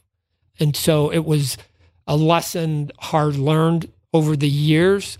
And what that also meant was, Todd, you can't do all the artwork yourself. So you're going to have to become a good scout. And you're going to have to find talent. And at some point on a good day, I feel that I am Phil Jackson when he was coaching the Chicago Bulls. I think maybe not. His conversation went something like this. Michael Jordan, Scottie Pippen, and I don't even know what the name is of the rest of you dudes. Could you guys just go over there and your job is, could you put that ball in that bucket? Oh, by the way, if you have any questions to that in-depth analysis I just gave you, I'll be over here in my 3-piece suit with my clipboard, and you just come over and ask me a question. And Phil Jackson was smart enough to find the proper talent and put it in the proper place so that at the end of that run, not only did Michael Jordan have 6 championship rings, so did Phil. And you know how many buckets Phil made during that time? 0. He was just smart enough to know to put Michael and the crew out there in the right iterations. And so there are times where you have to just go, Todd, you can't build this all yourself. There are some things that make sense for me being the lead and or even isolating myself artistically. There are plenty of other things we do, making toys, making comic book, making movies, making video games, all of it. That's a collective team. And I actually sort of enjoy being with the collective team because if I can find my Michael Jordans and my Scottie Pippens, and I'm in a meeting and they show me their skill artistically or with ideas or how to promote or how to sell or market, whatever, in any field, in any sort of skill set, and I feel like I'm the dumbest guy in the room, those are great days for me, Tim. Because I sit there and go, oh my gosh, I wouldn't have even thought of that. I can't even do it to that skill set. Thank God they work for me. And I just sit there and go, And if I really want to make it look like that I'm sort of more important than I am, I'll say something like, interesting, I'll take it under advisement and get back to everybody tomorrow, right? Where inside I'm going, holy shit, this is awesome. I just hope they don't quit and start their own company and compete against me because they're super awesome. And so that's it. You just have to find talent and coach them along the way. I'm just a coach. I feel like I'm a coach now. So hearkening back to what you said about last year and toy sales. So the example you gave was DC. So we're not talking about Freddy Krueger. We're talking about DC. So it's not the R-rated advantage. Presumably these are at large retailers. Oh, yeah. So you no longer have the hot topic advantage. How are you competing so effectively? And I would imagine also that people have emulated and tried to copy the style by adding more detail and trying to compete. I assume that. Maybe that's an incorrect assumption, but how are you guys still competing so effectively and selling certainly as a multiple of your head count, so much more than these other guys. Okay, well, let me just tell you, brand matters. So I'd been making toys for 25 years, and I said every day of my life, I can sell Star Wars. Just give me the contract. What are you talking about? It's Star Wars, right? What are you talking about? Star Wars. You know, come I don't sell a lot of Spider-Man? Because I don't have the contract. And eventually I'd walk around Toy Fair, and it seemed like everybody had a piece of Marvel. Everybody had a piece of Star Wars and DC Comics, and except for me. I don't know why I was the only guy, right? But somehow we ended up doing a deal. Warner Brothers walking away from Mattel. They had given Mattel both the Master Toy license and the collective sliver. What is the difference between the Master Toy and the collective? I guess I'm not sure what the difference is between those two. Would you mind just explaining that? Those definitions are internal definitions for every corporation. They define them differently.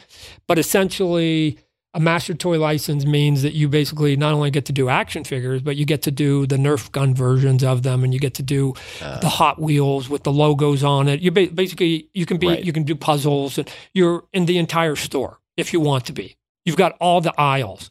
I'm in aisle 5, boys action figure, right? I always said, no, I don't want to diversify. I want to just be the king of aisle 5 at times. If I could, that's it. Like, just focus. Don't get lost in all the other aisles. Just be good at one aisle. You know, I'd rather be a master of one than a jack of all trades. So eventually we ended up a couple of years back getting, after decades of trying, finally we got the license for the DC multiverse. Let me tell you really what the big piece of that was. I had the word Batman and Superman on my toys. Like, what are you talking about?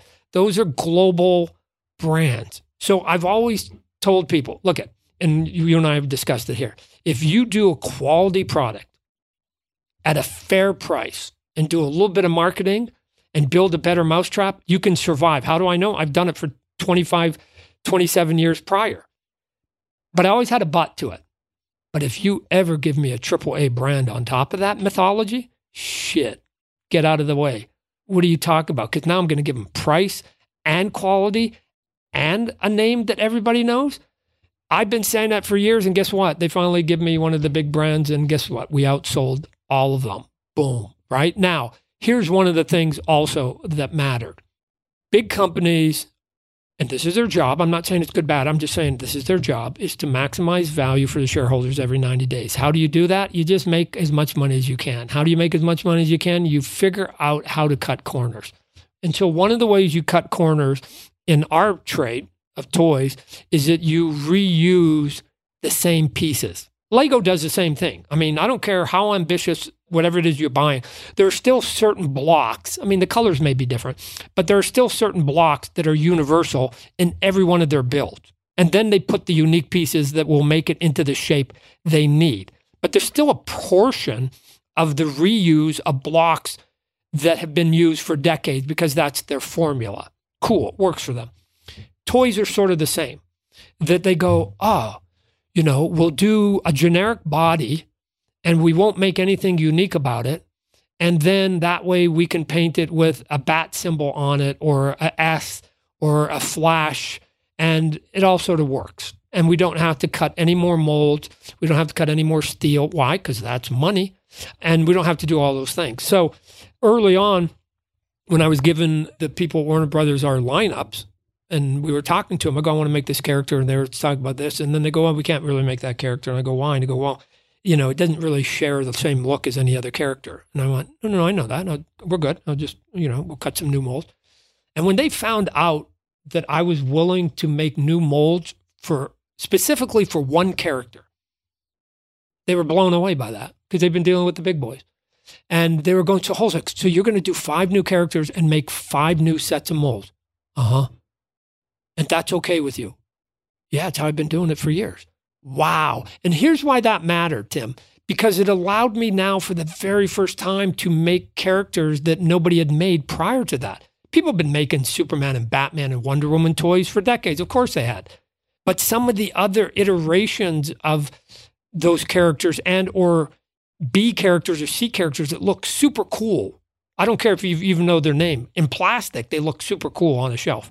I was able to make them. And then I think there was a big enough audience in geekdom that came by and went, oh my goodness, nobody's ever made that character or that character or that character or that character. And they were able to get literally the rookie cards using sort of trading card. They're getting the rookie cards of all these characters that nobody had ever made before. And I think it mattered. I think it mattered that I was doing something different than what the big boys did. Yeah, that makes sense. All right. I'm glad I asked. Thank you for answering. So where to from there? So, or I should say, not really from there, because these are all parallel lines in a sense, right? The comic books are going, the toys are going. They each create an opportunity. So again, let's talk about music videos. You mentioned that. How do you get to music videos, right? I don't even read music. I can't read a lick of music, and I've got a Grammy. How's that possible? Some dumbass kid who doesn't know anything about music's got a Grammy. It bothers my wife. She's a very good pianist, right? And it bugs her. I've got one, so don't say it out loud if you come to dinner. So here's how you get there. You just find the back door. They're always going to block the front door. Status quo is going to always get put in front of you. You find the back door. Here's the back door. Out of the blue, we're doing the HBO animation. It's doing pretty well. And again, it was winning a couple Emmys. And then out of the blue, I don't know why, go ask him. Out of the blue, I get a phone call from Eddie Vedder. Eddie Vedder is the lead singer of Pearl Jam. And Eddie then says, hey, Todd, Eddie. Hey, Eddie, how you doing, bud? Here's what we want to do, Todd. The record label is bugging us to do a music video. We hate music videos, and we don't want to be in it, which is sort of a cool thing that it's like, pardon? You don't want to be in your own music video? No. And we've been putting them off, but they keep bugging us. So now we're at the point where I figured it out, Todd. I've been watching this Spawn animation on TV. We can do it animated. Let's just do it animated, and then we don't have to be in it. And I was like, oh, okay, cool. And so he goes, you want to help us with it? And I'm like, yeah, sure, cool. What's the gig? And then he sort of gave the song. It was called Do the Evolution. And I go, so what's it about? And he goes, oh, it's about all time, space, and dimension, but you got to do it in 3.5 minutes. I go, okay. I think we can come up with some creative things on it. And then Eddie went away and he goes, here, I'll send you something here in a couple of days just to sort of give you the vibe. And so a couple of days later, I receive in the mail from Eddie this tape, and I play it, and he's taken a couple of episodes of Spawn and edited them to go with his music of the song that we were talking about, Do the Evolution. That must have been surreal. I wish I had that tape. I don't know what I did with this tape. And so I get on the phone, and it was really good. I got to tell you, Tim, it was really good. And I get on the phone, I go, hey, Eddie, I got it. I understand what you want to do. Okay, whatever. We'll come up with that. Who edited this thing? This is super cool. And he says, oh, that was me. And I'm like, you edited this video. You have the big editing machine was called an Avid.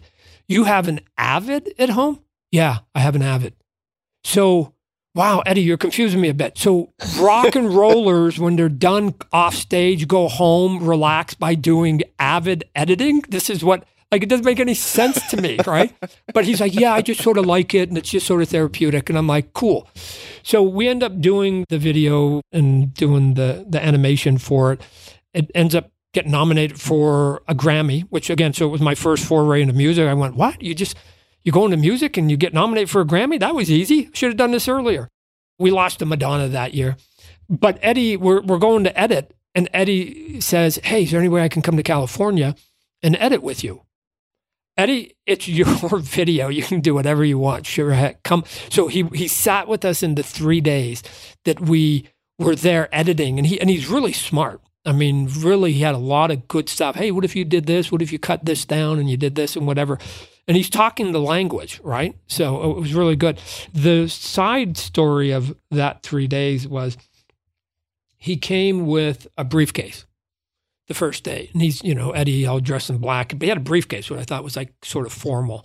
He put the briefcase down next to us, and then we worked all day and we did the editing, and then he left. And then the next day he came, dressed just like, grunge Eddie, cool. And he had his briefcase again, and he put it right down next to us. Never touched it the whole day again, and he left.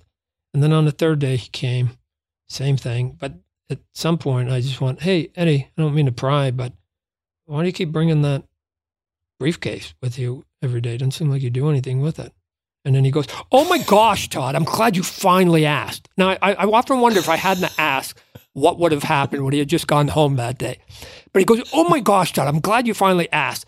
It was a suit, like a briefcase, like, just like you're a spy or something. And then he clicked it open. And you're waiting for the CIA folders, except for there wasn't no CIA folders. It was 2 baseball gloves and a ball. And one of the gloves was left-handed. And he turns to me and he goes, I heard you're a pretty good baseball player, Todd. And I went, yeah, I played back then, Eddie. And he goes, you want to play catch during lunch break? And I went, sure, I can play catch with Eddie Vedder. That's cool. Because Eddie's a big baseball nut, right? And so he had done his homework and he knew it, and he knew I was left-handed. Like I said, if I'd never asked him about it, would he have ever opened it? But then it goes even further. We finally go outside, and unfortunately, it's seasonably hot. It's like about 105, 106 that day in California. But I'm from Phoenix. It doesn't matter. I can deal. But Eddie has got black boots, black pants, black shirt, black sunglasses, and he's smoking. And if you ever seen that scene of John Candy in the movie Splash where he's trying to play handball and he's drinking and whatever, and he's having a heart attack while he's playing, we start going, and at about minute 8, I could see he's starting to slow down, and the throws are not quite with the authority, and it gets slower, and then he starts breathing heavier, and then pretty soon I go, Eddie, let's just take a break. And he's like, yeah, okay, if you want to. And then he sits down and he, and I thought, I go, I'm going to kill this man. We keep playing. He literally is going to pass out with heat exhaustion. I'm going to have to rush him to the hospital. And it was like, but he wasn't going to give in. This is a dumb thing about boys and our testosterone. Neither one of us was going to give, but I'm a cockroach. I could have gone all day until I killed him. So I just pulled it back. I didn't feel like being the guy that was the one that sent Eddie to the hospital and had to cancel his, because they were on tour at that point. So he just came in for a couple of days. God. So I didn't want to be the bad guy. But anyways, Eddie wasn't quite smart enough to go dress appropriately and don't smoke when you're exerting yourself physically. So that video goes on to, I don't know how many views it has now on YouTube, like 50 plus some million views on YouTube. So we'll link to that in the show notes. Where does all of this lead, right? So this is your first foray into music. And you're animating, which means you're directing. But that comes from the HBO, right? So again, this is... Right, it comes from the HBO. Right, so again, you do Marvel that begat Image Comics. Image begat, right? I'm going to use biblical terms, right? Begat Spawn. Spawn begat HBO. HBO, because Eddie was watching it, begat, hey, you want to do a music video? Music video comes out, successful, gets nominated for a Grammy. That begat people phoning, hey, you want to do more music videos? So it all just becomes this weird accident that just starts tumbling, and these doors of opportunity open up where you never knew they were ever going to open up before. So none of it's planned. Yeah. It's just happy accidents along the way. And doing a good job on each piece of it so that those doors open or present themselves. So let's talk about that piece. What you just said is important. So sometimes I get people go, oh, Todd, you're just sort of getting rich and famous and, you got an ego and whatever else. And it's like, and probably that's true. But let me tell you why I like success. Not because I want some more money. I've got it. Not because I need a bigger ego. I've got plenty of people who have said nice things about me for plenty of years. I'm over me, right? Nobody's more bored of Todd than me. So here's why success matters.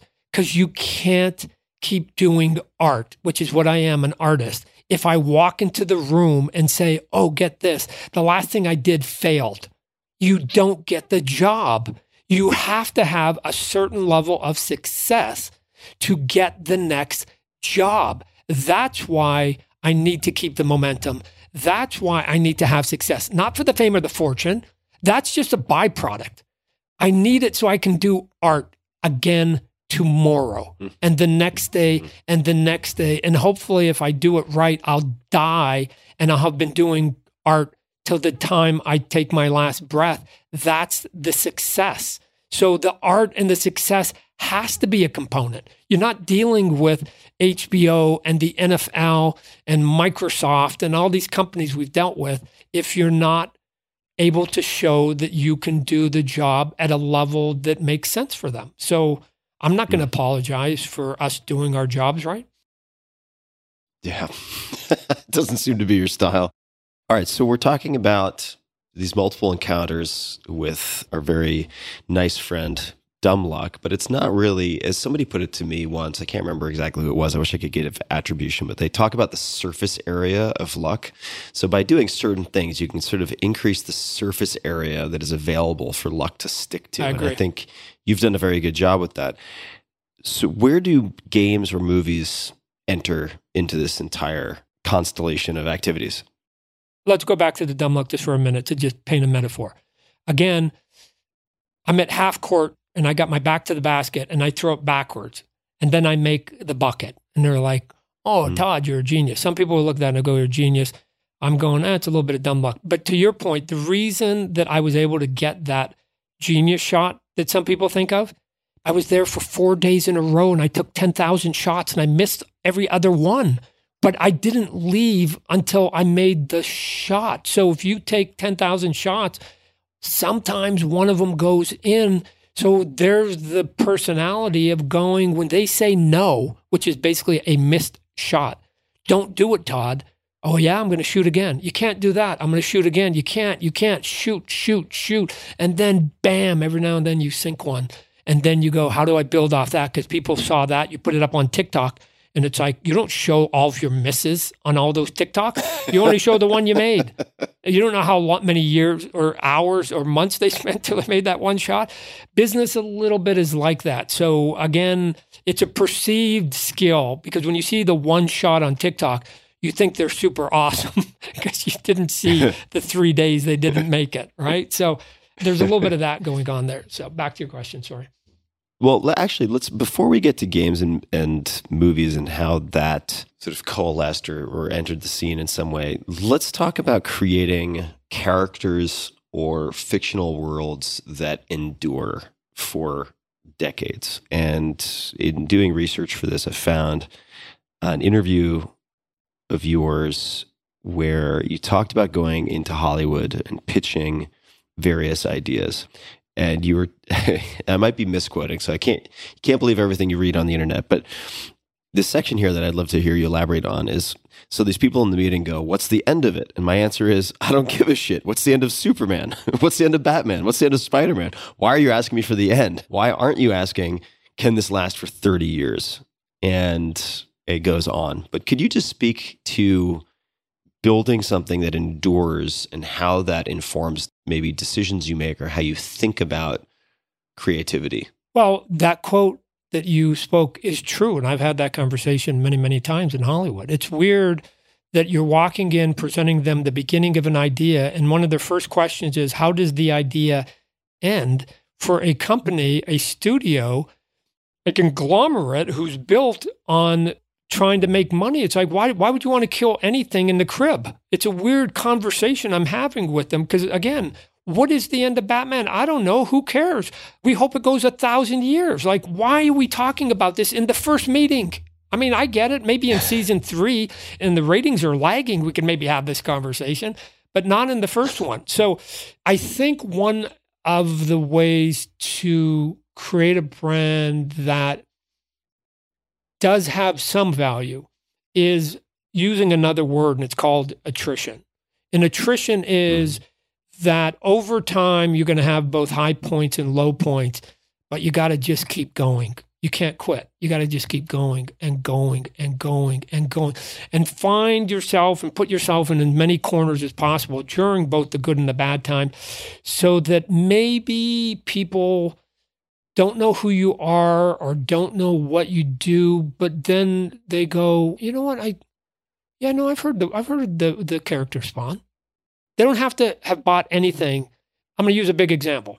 I know and have read nothing about the Kardashians, and yet I have information in my head about them. I've done nothing towards that, and still it's in my head. Why? Because I can't get away from them. And somehow, as I'm looking for an article, I read the headline, and so I've got info. That's just attrition. And so did the Spawn comic book have a lull at times? Of course it did. Where the sales were not very good? Of course it did. But I thought that the value was I making money in the way that I needed to at that point. It was just to keep the machinery going, because the value at some point isn't now any single issue or any single year. It's now the sum total of all of it, so that all the people over 30 years who have passed through any of the characters I've created, let's use Spawn, he's my biggest guy. So maybe they came in for 5 years and then quit, but they're still there. They're still there. So if we ever do a movie, they're going to remember, oh, yeah, 20 years ago, I collected that. But maybe it was somebody who passed through it 15 years ago or 10 years ago or 5 years ago, or just jumped on since we set the world's record, that came in going, you know what? I've been a DC and Marvel acolyte. Now I'm going to sort of try this out. I don't care. All you want to do is collectively keep building so that when you go to your next move, you can maybe peel off a piece of that army off to the side. So to me now, it's just attrition of just going again. And so it will just get into your brain. I'll give you a bad example early on. And I mentioned it before when I was at my first toy fair. I gave them a Hot Wheel. I bought a funny car. I don't know if people know what a funny car is, but a funny car is like a cut down dragster, and they put this really cool fiberglass body, and they go down. Just Google what's a funny car look like. They're super cool. We used to, when I grew up in Orange County International Raceway, we used to go down there. Funny cars was the coolest thing in my life, way better than dragons and robots. Anyways, I bought a funny car when Spawn came out, and really because I wanted a funny car, but I had to convince my wife and other people otherwise. So it was like, no, it's not that I need a funny car. It's just that if I take a funny car and I paint the word Spawn on it and I take it to shows, you know who has a funny car at comic book conventions? No one. You know who's ever had a funny car at comic book conventions? No one. If you bring something to a show that nobody's ever brought before, you'll be surprised. Like if you bring an elephant to a comic book convention and paint it purple, people will actually look at it. They'll come and look at it because they'll be going, why you got a purple elephant here? So my purple elephant, my pink elephant, literally was the funny car. Now here's what I did. One side, I did a two-tone paint job on it. One side was white with the word Spawn on it, and it had like blood, like you hit a deer at 1,000 miles an hour and it splattered over the white. The other side was black with flames because it's super cool. And then what I used to do, Tim, is I used to have it sort of centered in my big giant booth. And then I had this piece of paper and it said, vote, what side do you like better so I can finish this project? And here's what people did. And I saw it with my own eyes hundreds of times. They took their kid, or it was one person, and they went on the white side and went, yeah, that's kind of cool with the blood. I like it. And I like the fade. And they went over to the flame black side and went, yeah, I like that. But, you know, man, let me see. Let me go back over there. No, maybe I like that one. And they went back and forth. And then they marked the sheet. And you know what I did with the sheet at the end of each show? I threw it in the garbage. I didn't give a shit. I was never going to repaint that car. What I needed them to do, Tim, was to spend 5 minutes looking at my logo. And if I had painted that car with one paint job the same on both sides, they wouldn't have looked at it for 5 minutes. So I forced them to look at the word Spawn, thinking that they were helping me on some polling survey. And it was just, I need to get the word Spawn into their wormhole. And this was my trick. So if you just figure out iterations of that, how do you get people to do that? Then eventually over time matters. Time does matter. Time becomes the biggest value you have on your brand. From a creative, let's just say writing standpoint, you've now published more than 300 editions of Spawn, right? How many books out, when you started Spawn, how many books out had you planned from a plot or character perspective? And how much of it was setting conditions and making it cool and then assuming you're just going to figure it out later and see where it goes? How far in advance did you or do you plan with that kind of thing? Tim, I just finished what's going to be the biggest comic book in the country just last week, the Batman Spawn crossover. We touched upon it, right? Mm-hmm. I was winging it till they pried it out of my hand on Tuesday. What are you talking about? It horrifies writers. The way that I do it is horrifying. Do I have it in my head? Of course not. I just figure it out on the fly. And luckily, I get it right more times than I get it wrong. So here's what the goal was when I started Spawn. There was 2 goals. One, we started the company Image Comics, the 3rd largest company, as I mentioned. I said to myself when we started that Image comic books will exist for my lifetime. And how do I know that? Because even if there was only one book called Spawn, I was never going to take that logo off. So I knew it was going to exist because I'm just that militant.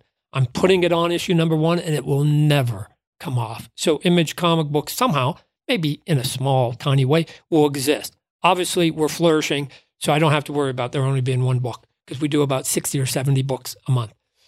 Number 2, could I create a character that would outlive me? Period. The guy who created Superman is dead. The guy who created Mickey Mouse, dead. The guy who created the Fantastic Four, we talked about him earlier today, Stan Lee, dead. Their characters live on, right? I consider creations to be creative children. And every parent has the same wish. You always want your children to outlive you. Why? No parent gets up saying, I hope my children go before I do. You always want to go. You will. We've seen movies. I'll sacrifice my life, right? Women and children first. You'll sacrifice your life for your family. But you go first. If these are creative children, then the goal is, because I read about these people who created these characters that I know about, but their creators have long since passed away, including my good friend Stan. Could I create 1 or 2 characters? I don't need 100. I'm not Disney. I'm not Walt Disney. I'm not Stan Lee. I'm not that good. But could I create 1 or 2 characters that when I die, people say, I still want to see the characters? That was the goal in the back of my head. And so did I have a plan of where it was going? No, not really. Did I have a plan of how it was going to end? Of course, I do actually have the end. I just never have given it to anybody. And I hope it never gets written because the only time you write the end is if nobody wants it. So you go, I guess we better write the last story and put it to bed or whatever else. No, to the point, Tim, I hate sort of saying this out loud, but Spawn's costume is alive. It's like a symbiote. It moves, and the chains are like the tongue, and the spikes are like the teeth, and the cape is all alive. Was his costume alive in issue number 1? No. How did it become alive? You just hit these moments real quickly. People will write in, because I'm very lazy. I never did a lot of referencing. There was no internet, but I still didn't go to the library and get reference. I had deadlines, don't have time for it. I just fake everything. So I was drawing my pages of issue number 1, and I guess this is how bad I am. I don't pay attention to my own drawings. And so people were writing in going, Todd, do you know you had the pouch on his left leg and now it's on his right leg? Do you know that you had 6 spikes on his arm and now it's like got 8 spikes? These are easy moments, Tim, that you have 2 choices. You either admit you're a dumb shit or you go, that's because it's alive. The costume morphs and it can do anything at any time. It's a living being. And that's now part of the mythology. And it was just because I screwed up. What are you talking about? You make lemonade out of your lemons and you just keep moving on and hope they don't catch up to you. I've been in those rooms plenty of times where I said something I shouldn't have and they go, I'll give you an example. I was doing a movie pitch for something, and I think it was for Doom or something. And I was given this pitch saying, and they discovered something underneath the Mojave Desert or whatever. I was on a rant. And my buddy next to me slides a piece of paper over to me. I'm right in the middle of it. I'm with the Warner Brothers people and the prior writers because they brought me in to see if they could help spark it. And he slides a piece of paper over to me as I'm standing up. And on it, it says, Todd, it takes place on the moon. Or something like that. I'm going, and they discover it in the Mojave Desert. I'm actually off a lot of miles and I'm like, so I just blow the whole premise of this book. And I'd go, well, I'm this deep. I got to keep going.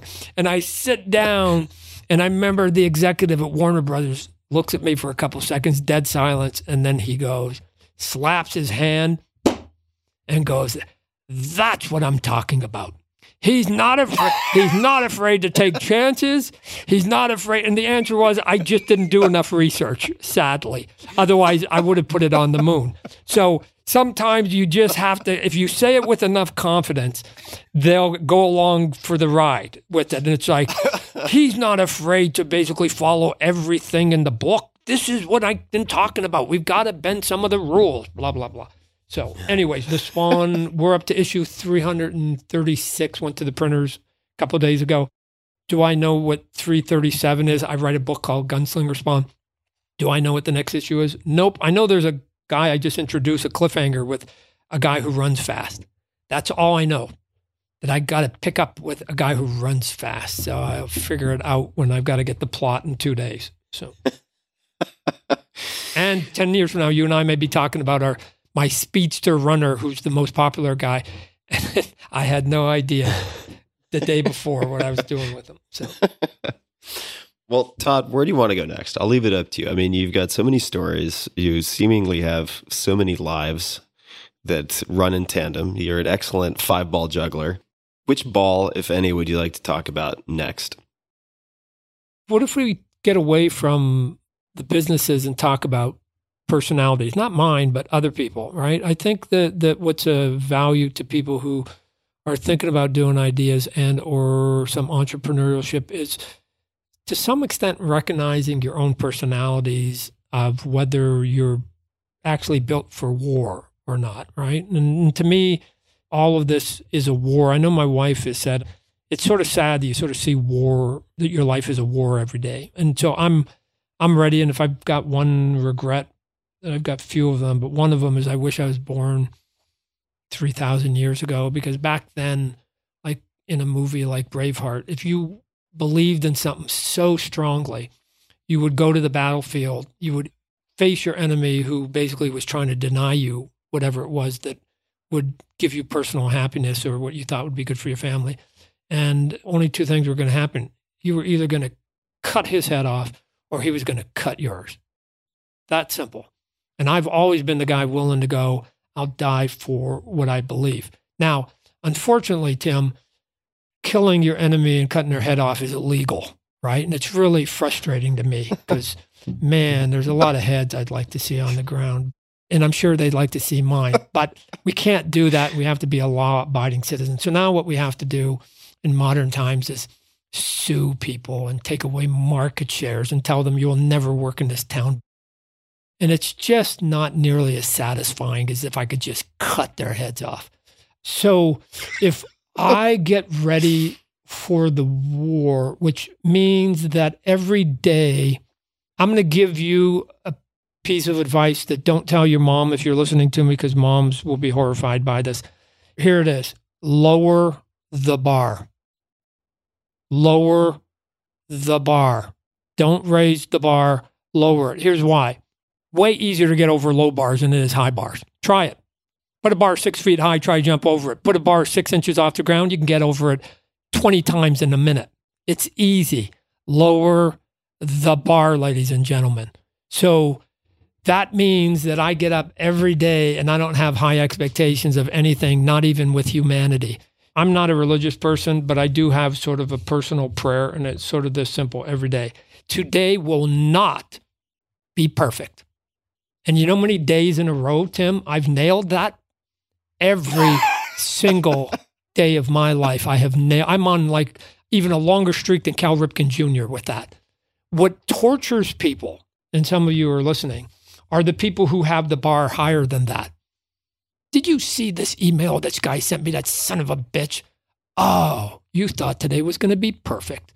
Did you see that guy? That guy cut me off on the freeway, right? Oh, that guy cut me off here in line. I was waiting in line and they cut me off getting a ticket for the Black Panther movie and now I can't get in or whatever.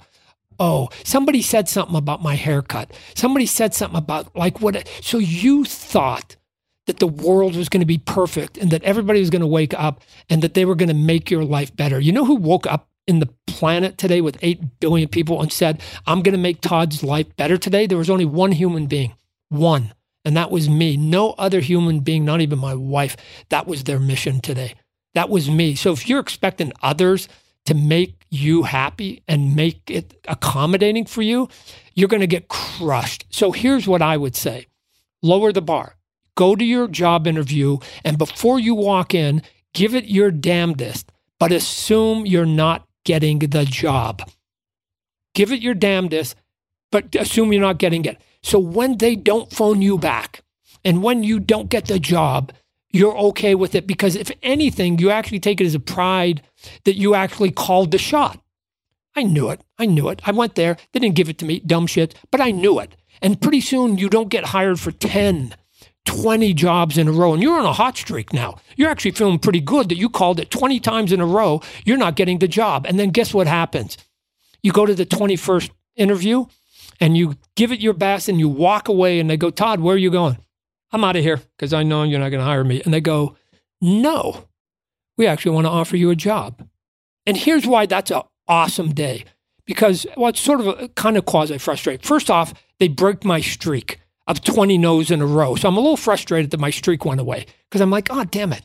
They broke my streak. But by breaking my streak, I got the job. It's a good day. Here's what most people do, Tim. And my family members do the same thing, and I can't help them. It's personality. They actually think they're going to get every job they go and apply for. And when they don't, they get crushed. It literally crushes their soul for 2 or 3 days. And they're a shell of a person. Why? Because they put the bar high. The bar was that we were going to get the job. No, put the bar where it says, I'm not getting the job, and you will never be disappointed. Assume today's not going to be perfect, and assume human beings are flawed, and you will have a pretty damn good life, because guess what happens? Some days nobody cuts you off. Nobody cuts in line, and nobody writes you a bad email, and it's a pretty good day. It's a pretty good day because sort of discomfort didn't come. Not that you won the lottery, not that your team won the championship. You just didn't have a lot of aggravation. You didn't get sued today. Cool. It's a good day. I don't know. I psych myself out.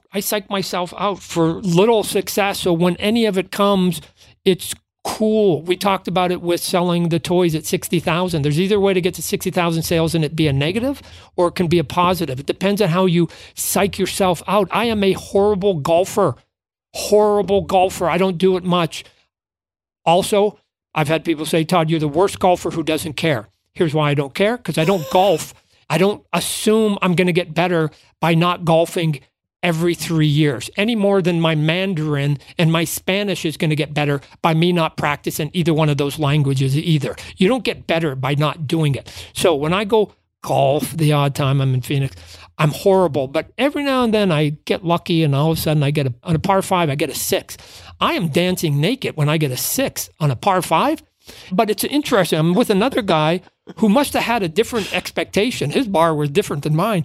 He hits it. He gets a 6, and he is so mad. He actually breaks his club that costs more than my entire rental. And he breaks his club, and I'm sitting there going, wow, he got a 6. I got a 6. It's the same number. I'm dancing naked, and he's cursing up a storm. He must have had a different expectation than me. So that's it. I just keep my expectations low. It gets you through there. Number 2, they're always going to say no to you. Always going to say no to you. There has never been a story written in which the person who had the new idea, the person in the lead said, oh, I will now slow down or get out of the way so you can pass me. Never, ever will happen. So if you're going to do something that's going to aggravate the system, status quo, there's never been anybody in history that's ever changed anything on any level and was liked by everybody. Get over it. Get over people liking you, right? Just figure out what your goal is. I'll give you my personality. I take my wife. We're going to go to the bar and we're going to go dance. Okay. 9:00 comes around. The band starts playing. Nobody wants to be the first one on a dance floor. Let me also say, if you've never been the first one on a dance floor, you're probably not built to be an entrepreneur. Let me just sort of put that there, because that means you give a shit about the rest of the people in that room. I don't. And here's why. First off, I don't even know them. Why would I give any weight? Why would I give any power to a stranger in my life.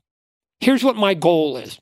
My goal was to take my lovely wife out for an evening of dancing. There's a dance floor and there's music. I'm going to dance. If every other human being in that room doesn't want to dance, I don't care. If they all want to dance, I don't care. None of them are of importance to me. What's important is that I want to dance with my wife tonight, and I'm doing it. I'm doing it. Do I care whether they think I'm a good dancer? No. Do I care if they think I look like a goof? Nope. Nope. Not 1 second of power do I give to that person. If you're the person that's going to wait till the dance floor is full so that then you can get on and nobody will see you so you can hide in the middle of the pack, I'm just telling you, you're probably not built to be an entrepreneur, right? You have to just be at times, literally don't care. And it's not a trait that I want to encourage. I don't want my kids to be like me.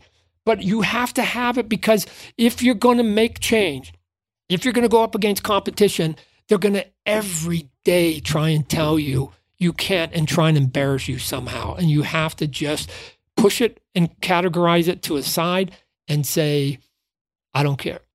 This was my goal, and I'm going to do it anyways.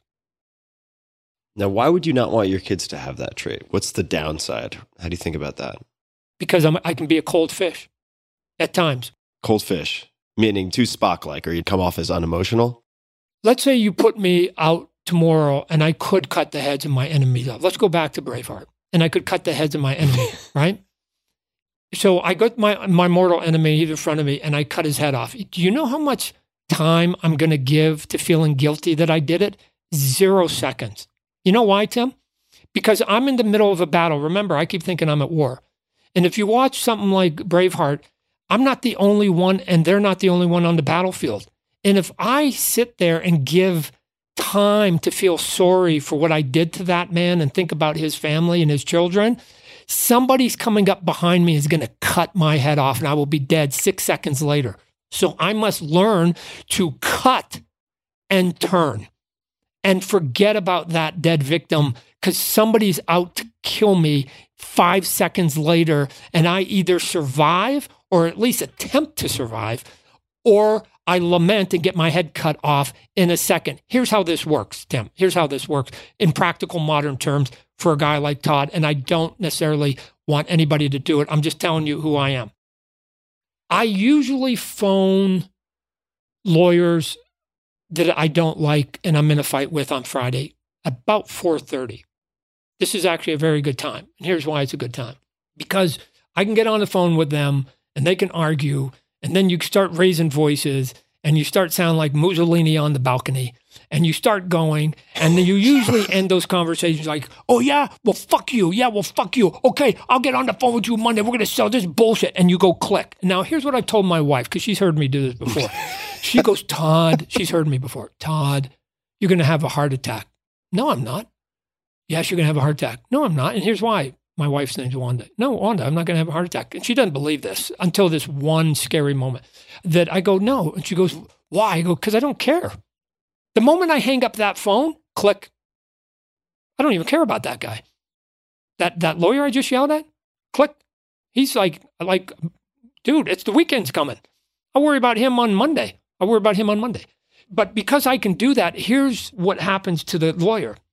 He gets off the phone. He goes to all of his people in the office. He goes, I just got off the phone with this son of a bitch. And here's what he said. And he's going to chew on it. And he's going to chew on it. Then he's going to go home and his wife's going to say, how was your day? Oh, fine, except for at the end, this guy. And he's going to chew on it. And then they're going to go out and they're going to have a barbecue with their friends. And they're going to go, how is it going? Oh, fine, but I got this one thing. And he's going to chew on it and chew on it. And he's going to sit there and think about me the whole weekend. And by Monday, he's exhausted. And you know how much time I gave him during that same amount of time? Not 1 second of my emotions. Why?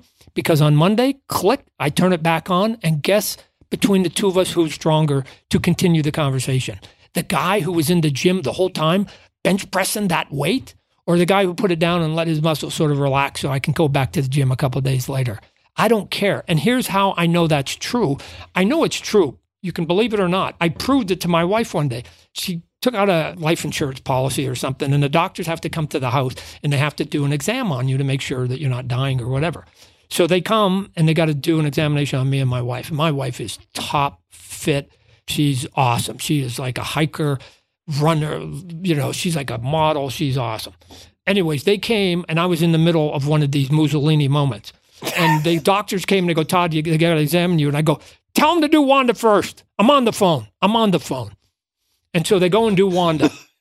And then they do my wife, whatever they had to do. And then they come upstairs. And she knows she can still hear me yelling. And she comes up with the doctors. There's a couple of them. And then they go, okay, Todd, it's you. And I go, yeah, okay. And it's like, and fuck you. Click. I end my conversation. I go, what are we doing? Oh, we got to do this examination. Oh, yeah, okay, cool. And this is my wife was waiting for it. And they do the blood pressure. And they do all the testing. And they go, oh, yours is the same as your wife's. And it horrified my wife. Let me just tell you, it horrified her. Because she goes, I am married. A, she was happy that I'm not going to die of a heart attack because I literally can turn the switch off. 2, she was horrified she's married to a monster. That he literally doesn't care about another human being and can just turn it off. I turn it off, Tim, not out of pride, not because I think that's the way to go, not because I think that's it. It's because we all, if you're in war, and I think I'm in war, if you're at war, you have to find out ways of surviving that work for you. This is how I've learned to survive, to not let I've been sued, I've been screamed at, I've had people threatened. The other day, what are you talking about? One of the big retailers threatened to take all my toys off their shelf. You just accept that this is just part of the world that you live in. And if at any time, Tim, I ever get aggravated, you know who I'm the most aggravated with? Me. Because at the end, no matter what's happening, I have to ask the same question. Who put me in this position? It's uncomfortable. I don't want to be here. Why am I arguing with lawyers today? Oh, that was you, Todd. You started that company. You kept it going. You kept doing it. I don't get to pass the buck. And so I have to sit there and say, the guy who basically caused all this is the guy I shave with every day. And here's the problem with that. I actually like that dude. And even if I don't, I got to live with him for the rest of my natural life. So you know what? I'm stuck with it. And so I just figure out ways that work for me. I don't want you or any listener to replicate it. I would say no. What I do when I go to business classes, which is super awesome when I go talk to business classes at universities, first thing I say is, I'm not going to tell you how to make money. 85% of them throw their pencil down in disgust because they thought I was going to give them the 10 lessons on how to make money. I go, here's what we're going to talk about for an hour. How to keep your humanity. How to actually be a reasonable human being. So here's what I'm going to tell you. I would rather you become a garbage collector and go become a good community person and go coach Little League for free than to be the VP of a bank and be divorced 4 times and estranged from your family and nobody wants to hang out with you. We somehow equate in North America money to success. And to me, my definition of success is different. I just think that there's a way to just not care, even if you do have money and prestige and all of it. To me, it's all silly. It's all complicated. Our lives, my wife will tell you the same. It was easier when life was simpler. You guys are built, the guys that are doing their MBAs in these classes, they're just little baby sharks. And when I'm given that conversation, I know that they want to emulate the big sharks. So I'm only talking to 4 or 5 of them that are out there. And at the end of it, after we sort of go with it, I sometimes sort of do this last little question there. I go, I'm just going to leave you with one thing because I know about making money. You got to make money. And the reason I don't want to tell you how to make money, because if I tell you how to make $1 million, you and your brain and your intellect and your personal experiences might have figured out how to make 100 million. Why would I try to tell you how to make $1 million? You might have made 100 million. You may be 1,000 times smarter than me. I don't want to limit you. But let me just leave, once we talked all of this, sort of to see if we can't leave you with one thought here. All of you just woke up tomorrow and you're not feeling very good, so you go to the doctors, and doctors takes you in the back room and he does a bunch of blood tests and says, hey, I'm going to run the blood tests, and you go sit out in the lobby. I'll get back to you. So you go out in the lobby and you look on your cell phone for a while, and then 25 minutes later, the doctor comes back. He doesn't look very good. He's got a serious look, and he says, hey, I need you to come back to my office. Yeah, sure, doc. And you go sit down. They go, we ran all the tests and we reran them, and you have inoperable cancer. and there is nothing modern medicine can do, you will be dead in 3 weeks. You're dead. There's no hope. Now, I'm going to assume that everybody listening to my voice right now has at least one person they care about. At least one person. So think about the person that you care about the most. That person, I assume if you care for them that much, they care about you that much. And in 3 weeks, that person is going to be left without you. It will be trauma to their life. So here's the question. If you could only pick one human being to help that person you care about to transition after you're gone, to soft land them as much as possible, to be by their side, to do anything that will be helpful in their grieving period, who is that individual? I want you to pick just one individual. I'll give you 15 seconds to think of it. And then I stand there, Tim, in silence. And then I go, my last question before I leave.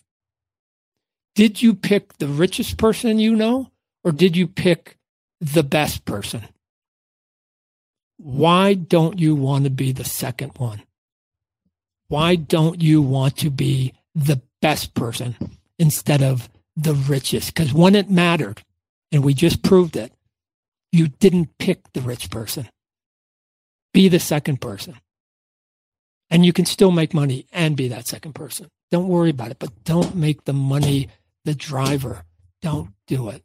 But I'm only talking to 3 of you in this class. The rest of you have already sold your soul. Well, Todd, I think that is the best place to maybe bring this conversation home and leave people with that to chew on without adding too much more. I have to say, we could easily do round 3 at some point, but I do think that is an excellent place to stop and begin to at least land the plan. Is there anything else that you would like to add, call people's attention to, or anything else? Any closing comments before we end this conversation, at least for now? Yeah, the only thing I'd like to do is encourage people who have a little bit of doubt. If you got a lot of bit of doubt, it might not work. A little bit of doubt, I think we can get past that hurdle. I don't consider myself to be smart or intelligent or do better, anything better than anybody else. And I was able, through just a little bit of perseverance, to sort of get there. I believe that if I can do it, and I was dumb, I got nothing but D's, in school and stuff like that. If I can do it, I just think there are so many people up there. And what I do at times, it's frustrating to me. I'm up on stage sometimes at comic conventions. I don't even talk about comic books, but I go, I'm going to talk to you as your dad, as your uncle. And I'm going to tell you why I think you should try this. And I think we've spoken about some of those on your show in these 2 parts. Just try it. And if it doesn't work, it's like cutting your hair to grow back. You can always go back to the system wherever you're at. You can always go back. There's no harm. There's no dishonesty in trying and failing. That's okay. The person who never tries, I think, sort of has more regret. So I talk to him. I stand on one side of the stage and I go, come on, man. I just try it once. I think everybody, in all honesty, Tim, should try to be an entrepreneur once in their life. And then I walk to the other stage and I go, now I'm going to talk to you as Todd, the CEO. I hope, and here's what I'm going to tell you as Todd, the CEO. I hope you don't do it. I hope you sow those doubts and you never do it. And you know why? Because that means I will never have to compete with you. And you may be smarter and better and more well-equipped, and I'll never have to play the game against you. So make my life easy and don't compete.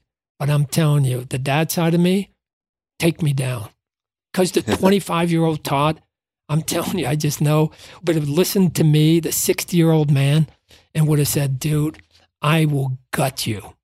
Or die try. Like, I would never have let an old man on that stage go, I hope you don't do it because you're not good enough. Like, I would have gone and said, oh yeah, I've made it my personal mission. So even if I can just gin up a couple of people to just go, come on, man. You can do it. But if you keep coming up with reasons why you're not built for entrepreneurship, you have to think a little bit delusional at times, to the point where you think you're better than you are. That's okay.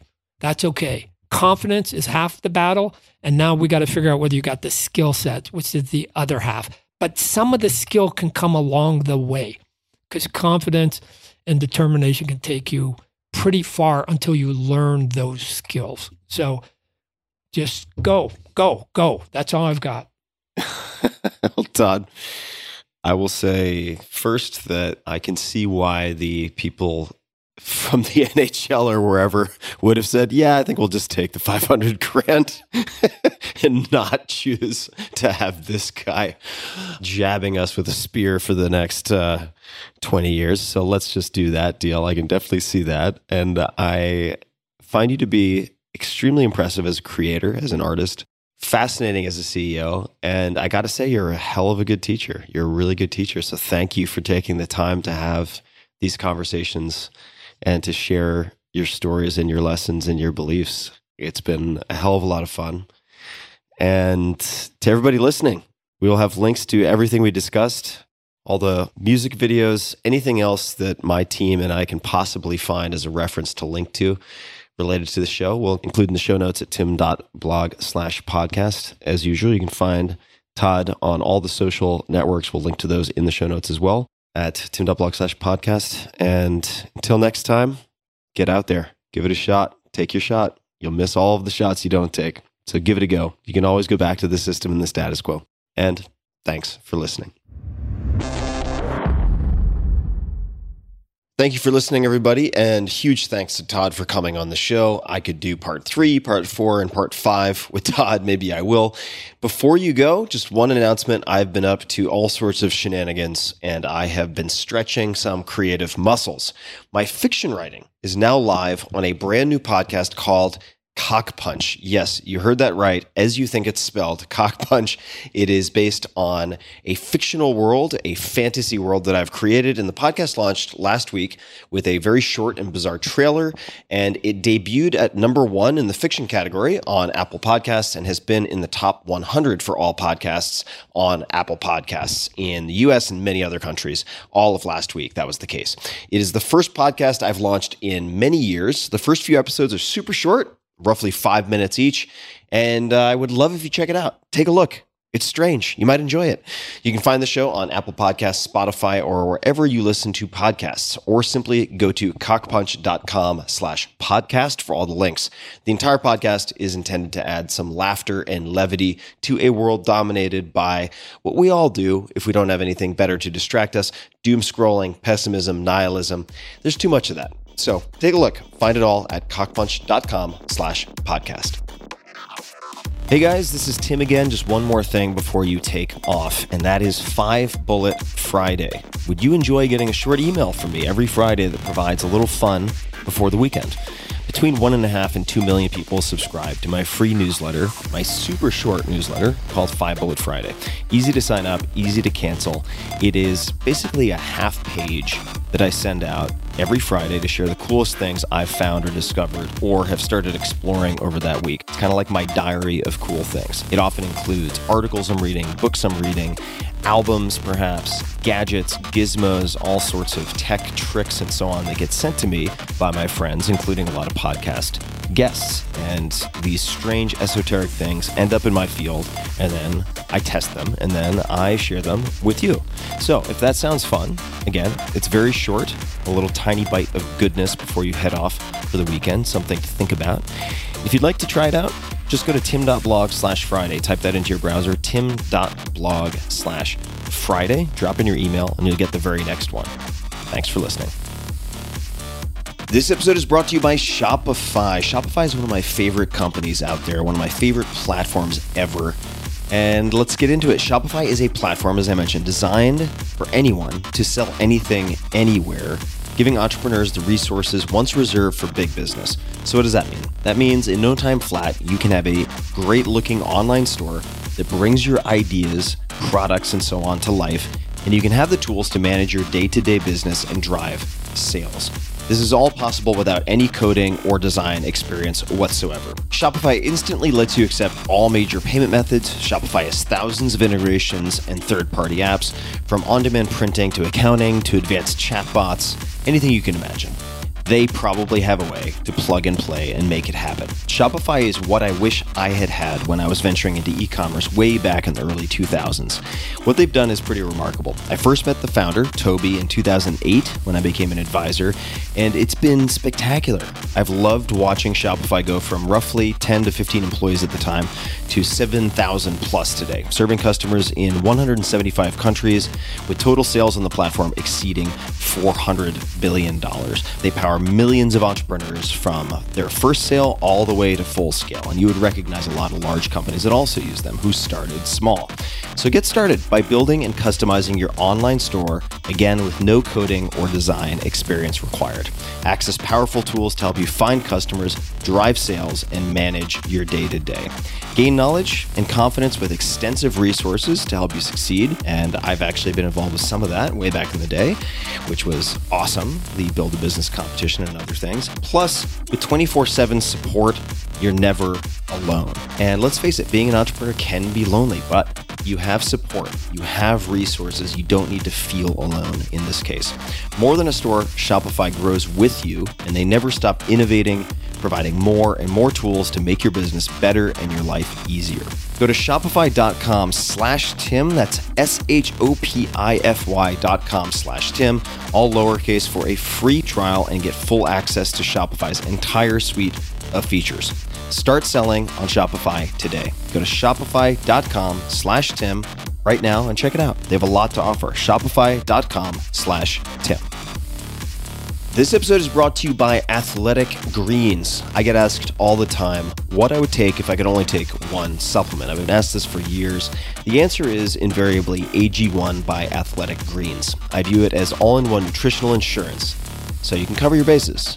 If you're traveling, if you're just busy, if you're not sure if your meals are where they should be, it covers your bases. I've recommended it since the 4-Hour Body, which was, eons ago, 2010, and I did not get paid to do so. With approximately 75 vitamins, minerals, and whole food sourced ingredients, you'll be hard-pressed to find a more nutrient-dense formula on the market. It has a multivitamin, multi-mineral greens complex, probiotics and prebiotics for gut health, an immunity formula, digestive enzymes, and adaptogens. You get the idea. It is very, very comprehensive. And I do my best, of course, to focus on nutrient-dense, proper meals, but sometimes you're busy, sometimes you're traveling, sometimes you just want to make sure that you're getting what you need. AG1 makes it easy to get a lot of nutrition when whole foods aren't readily available.